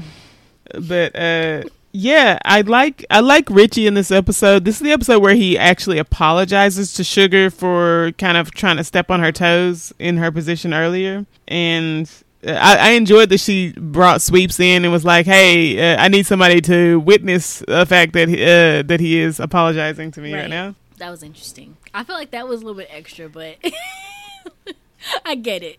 I thought it was well. At first, I thought it was extra. Like, oh, she's like really overblowing this, because I thought if I'm apologizing to someone, I don't want like an audience for no reason. But then, like, they brought Sweeps in, and he was actually like really encouraging. So I was like, oh well, all right. Yeah, he was really impressed with the apology. He was like, oh, that's surprisingly like really good. What else happened? This episode was one of those slower. In this episode is the episode where Sugar and Richie then interview people for front of house, and I couldn't tell if that was like good or bad that Richie did the thing with the napkin, because when I think of going to job interviews, I hate the idea of people like disqualifying me for dumb shit like that, because what if she was just nervous? What if she was just focused? She was like, what if she came in there and her thought process was, I need to focus on these two, I don't need to focus on that thing, like, and like she really needs to keep her focus on them and not on fixing anything at the table. Do you know what I mean? Yeah.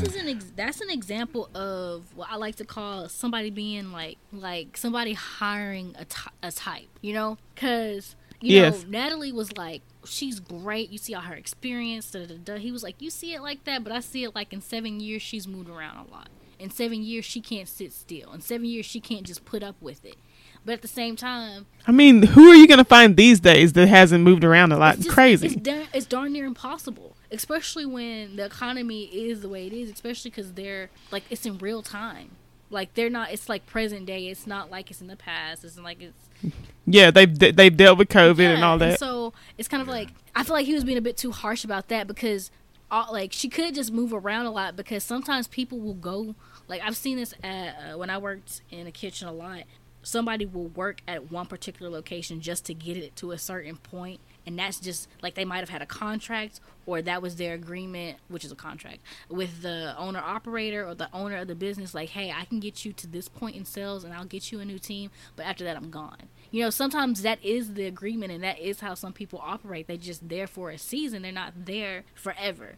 And I think his way of looking at it was kind of poor, but at the same time, it is understandable. You don't want somebody who moves around too much if you're looking for someone long term, but not everybody can be like them and work for nothing for a long time. Yeah, I mean, sometimes you need to be able to support yourself and the people in your family. Like, come on, ridiculous. This is also the episode. So the Jewish lightning thing, they fixed the fire suppression system because they realized that Mikey had disabled the fire suppression system, which... Yeah, that's wild, right? That means they were sitting on like a powder keg the entire time they were working there. That's scary. That's wild. But also, like, how did no one figure that out before? Like, why didn't they need fire tests? How did they notice? Unless Mikey was like reinstituting the system every time he had to have a fire inspection. They were operating illegally for a while. It makes sense as to why they were not up to code. They probably weren't getting proper inspections, and they were in trouble because of that. That's probably why they were in so much trouble, because they weren't doing proper inspections. They weren't, they weren't up to code, and that's how come nobody noticed anything for so long. Dang. I mean, that's incredibly wild, though. I ain't gonna lie. But again, yeah, this is the episode where Carmi says he loves Claire, makes her dinner. That happens. Okay, and then in the next episode, omelet, bro. This omelet that Sydney made is my favorite thing anyone's made this whole season, and I'm like, I want that omelet. I want it. Put that in my mouth. I swear. And then, cause like Sugar was like, hadn't eaten or whatever, and like Sydney was like, bro, I'll make you an omelet. And like she I would have never thought of putting chips on an omelet. Like, that would have never crossed my mind in a million years. And she crumbles up some sour cream and onion like Ruffles or whatever, and puts it on the top of the omelet. I was like, bro, calm yourself. Part of me was like, it reminded me of like hash browns and eggs. Hash browns and eggs. Oh, I was like, see, girl, where you get them chips from in that fancy restaurant? But then I saw that they were like fresh made. They had them. Like, they had them in that container. That like, I was like, that wouldn't be a bad dish to try. But also, I was always annoyed at the fact that she struggled with making the menu, but she could come up with something like that. Yeah. Like, I don't know. Maybe it's because there was no pressure on that, and she was just doing it out of like friendship or whatever. I don't know. I guess it didn't have any. There was no pressure on that. Still. In this episode, there's a lot about Sydney and her dad, and also the stuff about her mom as well. And her dad is Robert Townsend. Yes. I was gonna say something about that. I was like, hey, look who it is. And he's always a good time. Like, every time Robert Townsend shows up, I'm like, this is gonna be great. And I enjoy him in this role a lot. He really, cause he's another actor that you can see a lot about what's going on with his character in his eyes, and you see that you see when he's unsure, and you see when he's when he he loves her, but he also is scared for her future, and he wants her to be able to do well or whatever. He was a good dad, and I like that about him. He was great. Yeah, I did like that little storyline with her and her dad, because it kind of reminded me of in Abbott Elementary, whenever Tyler James Williams' character was like thinking about like having his like whole entire teacher career, but like his dad was just like, oh no, I want you to have this job. Would you like work at the little shop with me? So like I usually do like storylines like that, because like usually stuff happens to me too when like I'm having a conversation with like a family member. It's like, you should like work somewhere here. You work here, you work there. But even though like it shows the care. You might have your like own But I will say he probably was adding to Sydney's anxiety, because I could see that. Because I feel like I've had that happen too with family members where that's their way of showing concern, but they're really just provoking anxiety and just a lot of intrusive thoughts about a lot of things that could go wrong versus what could go right. Yes. That's true. I think there's a balance that you can strike, but I'm not sure that he was doing that at first. Like, I think later he was telling her, I really think you are capable of doing this. But at the beginning it was more like, well, what if this happens, and what if that happens, and have you planned for this or that, or blah blah blah, and all this. It was like almost like an intention like to scare her off, and it's like letting her just do it on her own and see like what's gonna happen. Okay, like you said, like the balance is like a good.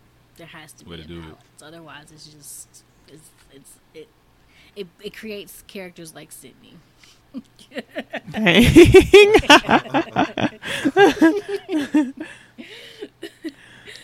Like, also in this episode, as far as parents go, Sugar tells Carmi that she invited their mom to the opening of the restaurant. Oh, well, it's not even like an opening of the restaurant. They were actually just doing a dry run with family and friends. Oh, this one. That was a lot.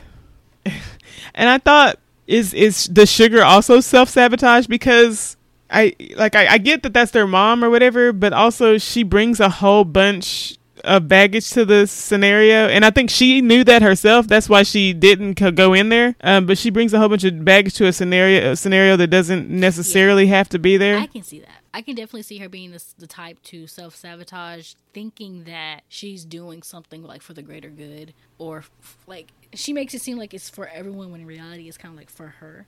And I took it as she invited her mom because she just wanted her mom to see her doing well versus everybody to see everybody else doing well. Because really the mom, this is the first time this season that they really even like this, not the first time this season, but this is only the second season, but this is the first time in the entire show that they've actually shown anything about the mother and has said much about her. Like, this is the most we've heard of her, and when we see and hear her, she's really connected to Sugar, or Sugar is trying to connect herself to her mother versus her mom wanting to be involved with their lives, and she's just too chaotic to be a part of it. It's like, Sugar, she brings problems, but you want her there because she's your mother. And I understand that, but what comes with her. Agree. And I think that Sugar was... they show Sugar again and again seeking emotional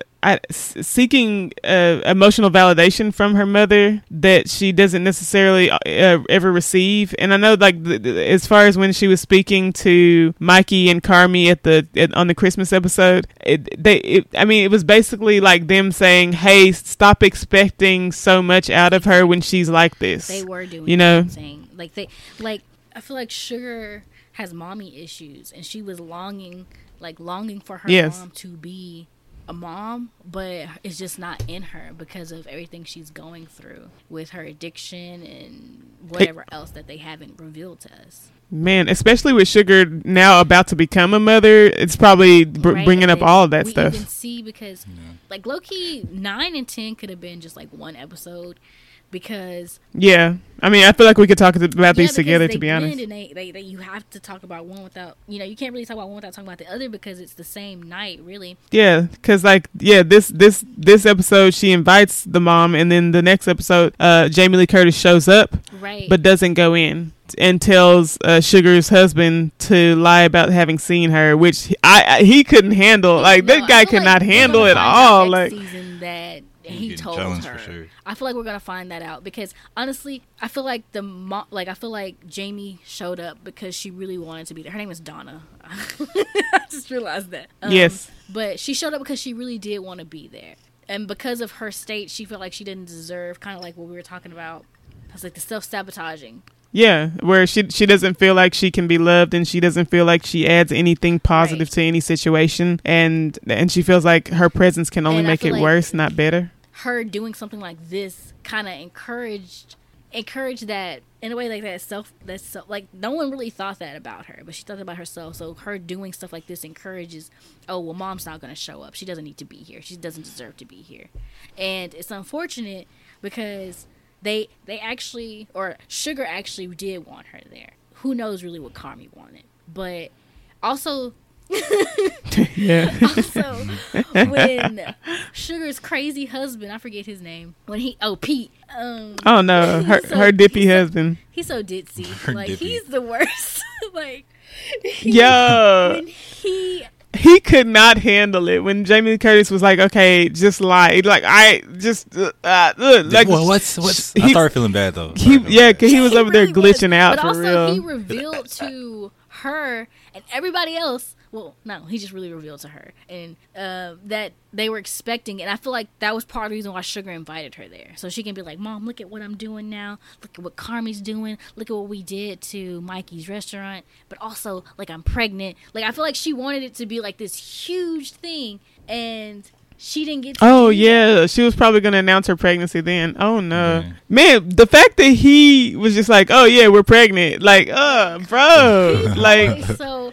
And I feel like that shows how out of touch he was with Sugar. Like, that kind of goes into what we were talking about earlier, where I was like, Sugar is venting to these strangers. Vent to your crazy husband. Like, like, you're talking to the wrong people. He needs to know this. Oh, I do like I mean, so her husband is kind of dippy, and he's not necessarily the person you want to go and bring your issues to, because he doesn't necessarily seem like a person who can handle complex themes. I don't know. Understand her.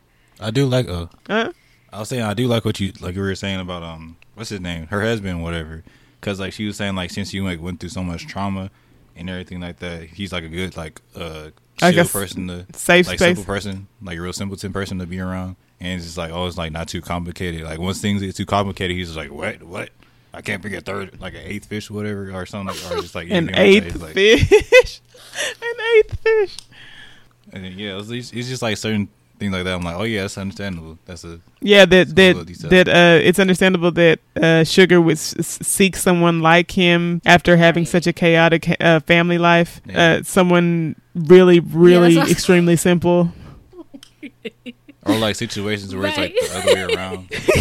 Sorry. Somebody's just polar opposite. Like, because he seems like a soft dude, like a really gentle guy. Very uncomplicated. Just such a sweet little dude. And also, to keep him that way, maybe she doesn't put a lot of her stress onto him. Of him. Like, as her husband. Like, you're supposed to confide into him. That was a good example, though. But that shows how them not really being connected messed up whatever she might have been planning, but also how it just kind of, I feel like that really slapped Donna in the face hearing that from him. Dang. A lot of people. If you for real. no offense to him. I think the last part is where when Carmi got trapped in the freaking fridge because he didn't listen. Freezer, bro. Yeah. Did it seem like everything started running way more smoothly when he was out of their hair though?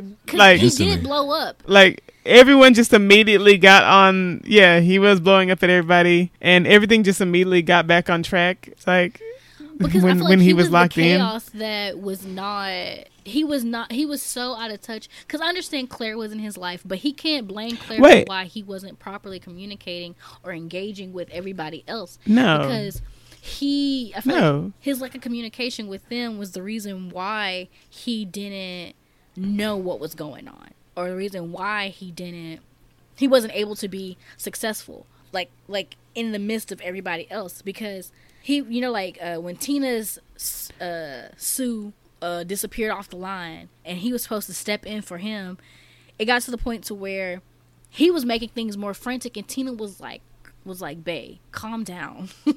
Just calm down. We can handle and bring this. it down a notch, man. He went off on Sydney and it was just like, you are your own enemy right now. Yo, when was it that Lionel went off? Because that was the really surprising part for me, as far as, because he's chill all the time, and so for him to go off and be like to go off on Sydney during that hectic time, I was like, whoa. Well, yeah, he went off. Carmi was still there, I remember. Yeah. So I'm like, yeah. So like, I feel like everybody was having heightened, and also like Sydney went off on Tina as well. He was.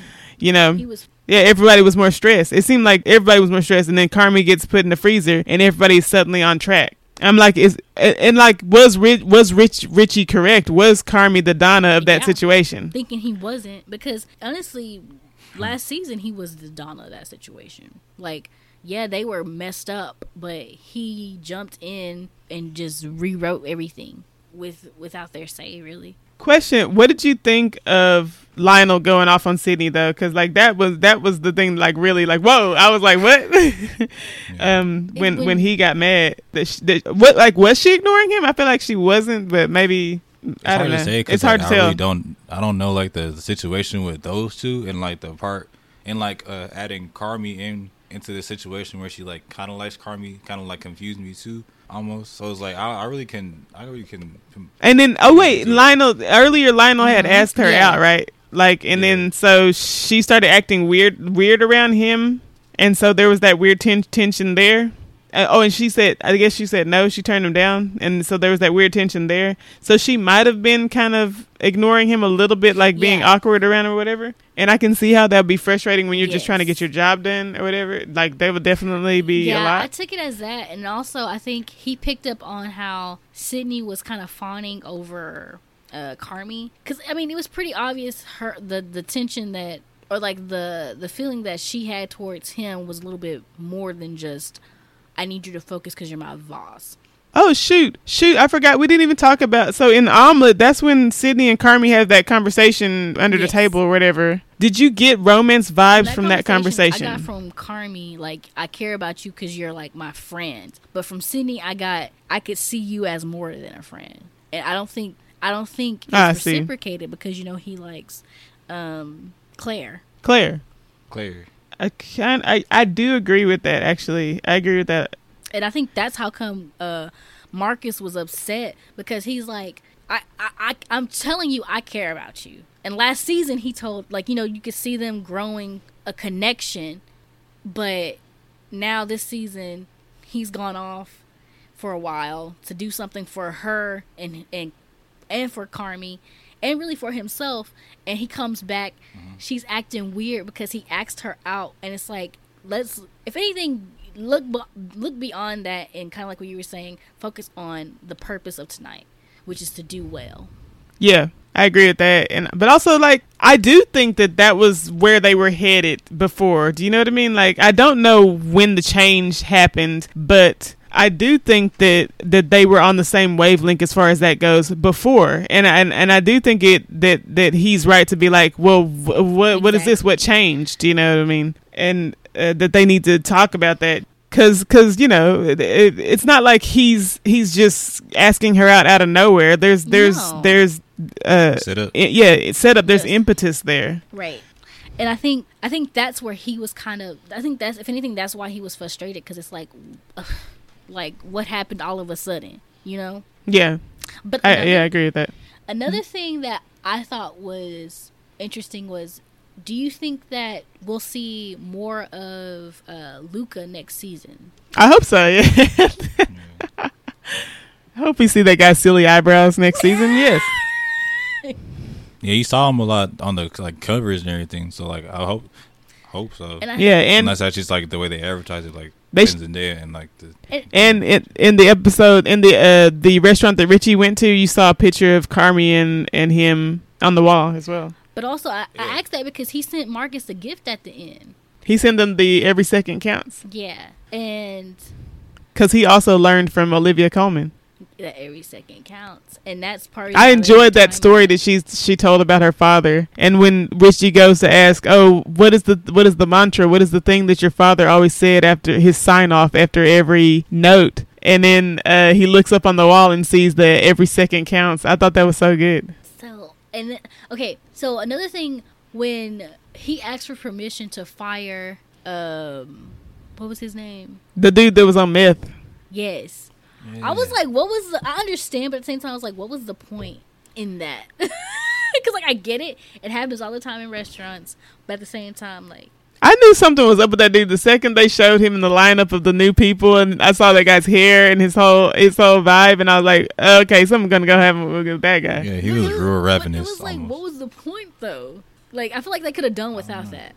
You know? Like, what I think maybe it was to break the tension between him and Sydney, because he was like, hey, forget what's going on with this. I got to tell you this thing. And then, like, they have a laugh about it, and it really broke the tension of that and got them back on track a little bit as far as friends go.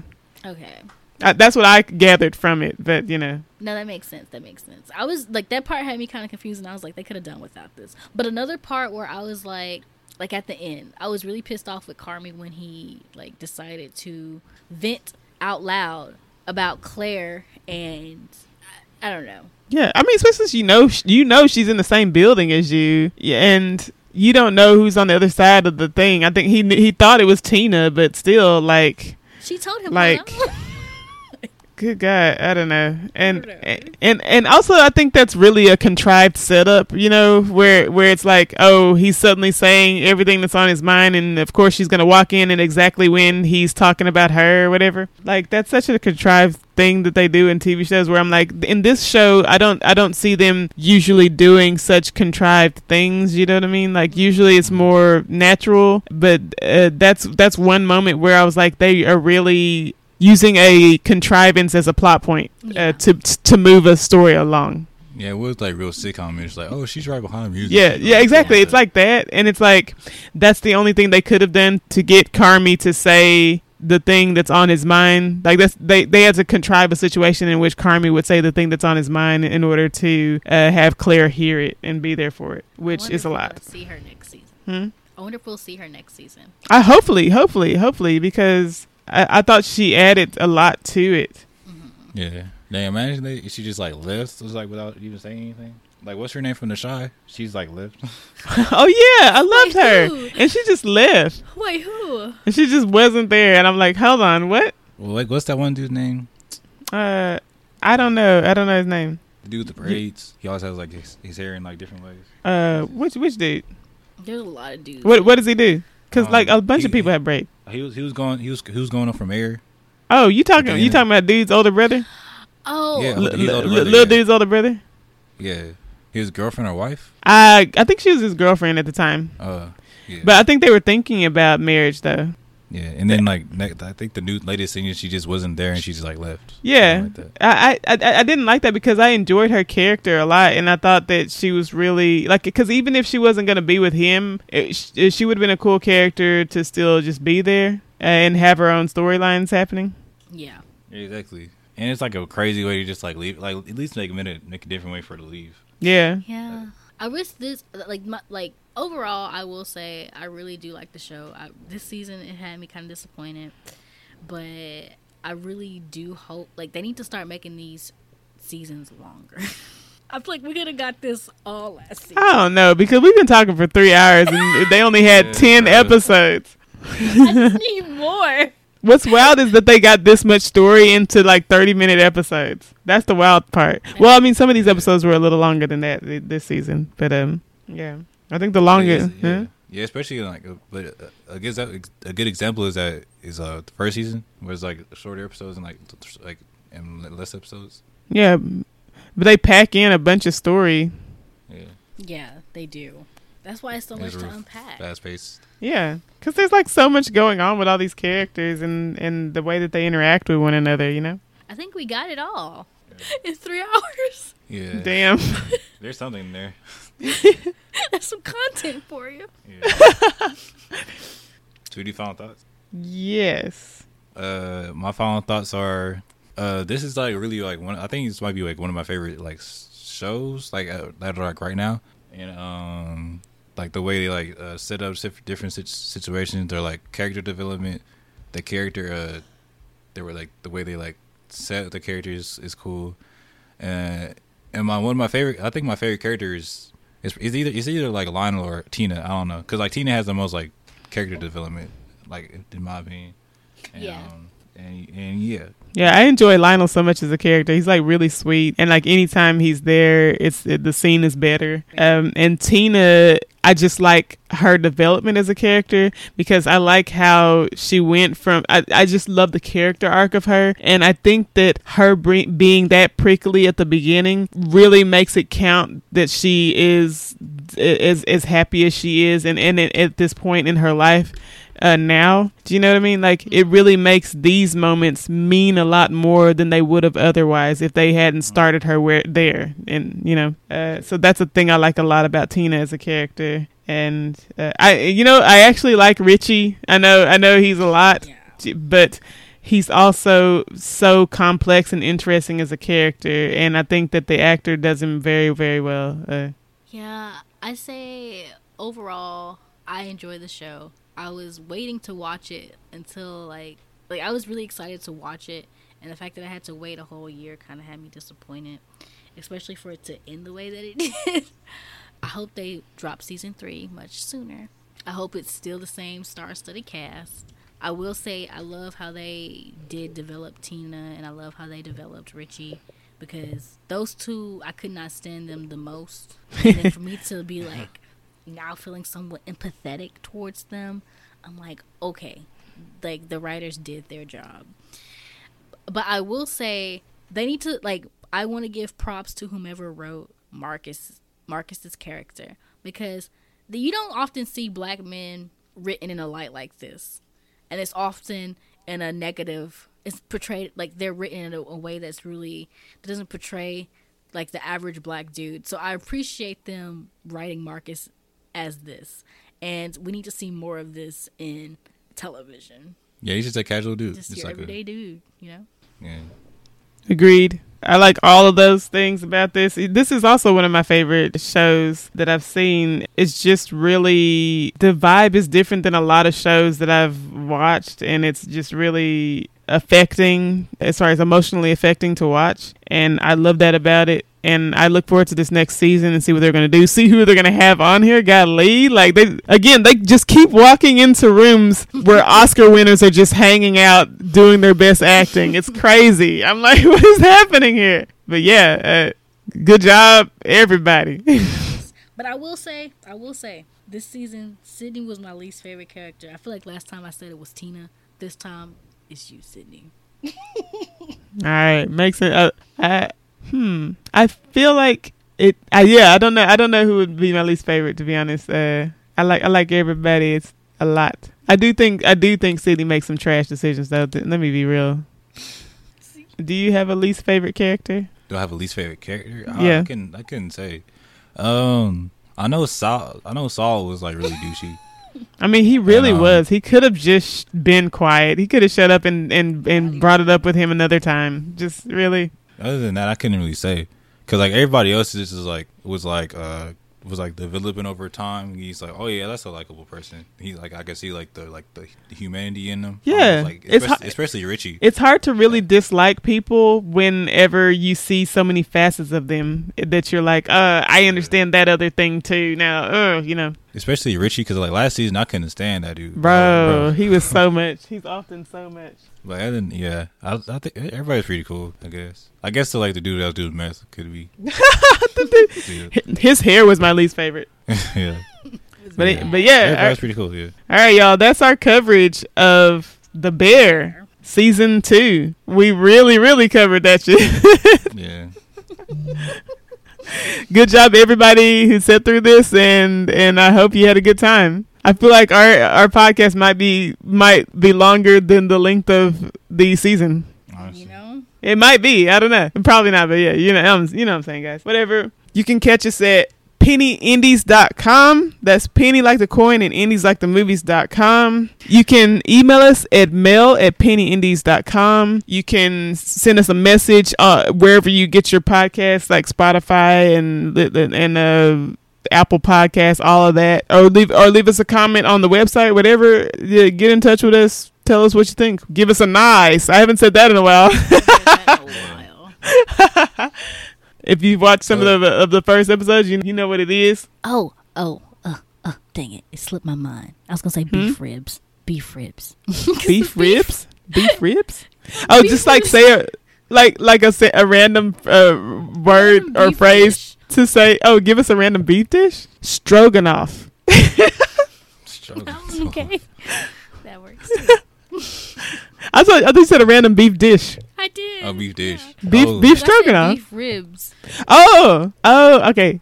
I thought you said you said beef ribs, not beef dish. Okay, got it. No, I said both, but if that's the case, then like beef patties. What? I like those. It's pretty tasty. Like you mean like those the little like empanadas with beef in it? Yeah, like those Jamaican beef patties. Yeah, that looks so tasty. Does that have cheese in it? Cause I don't think so.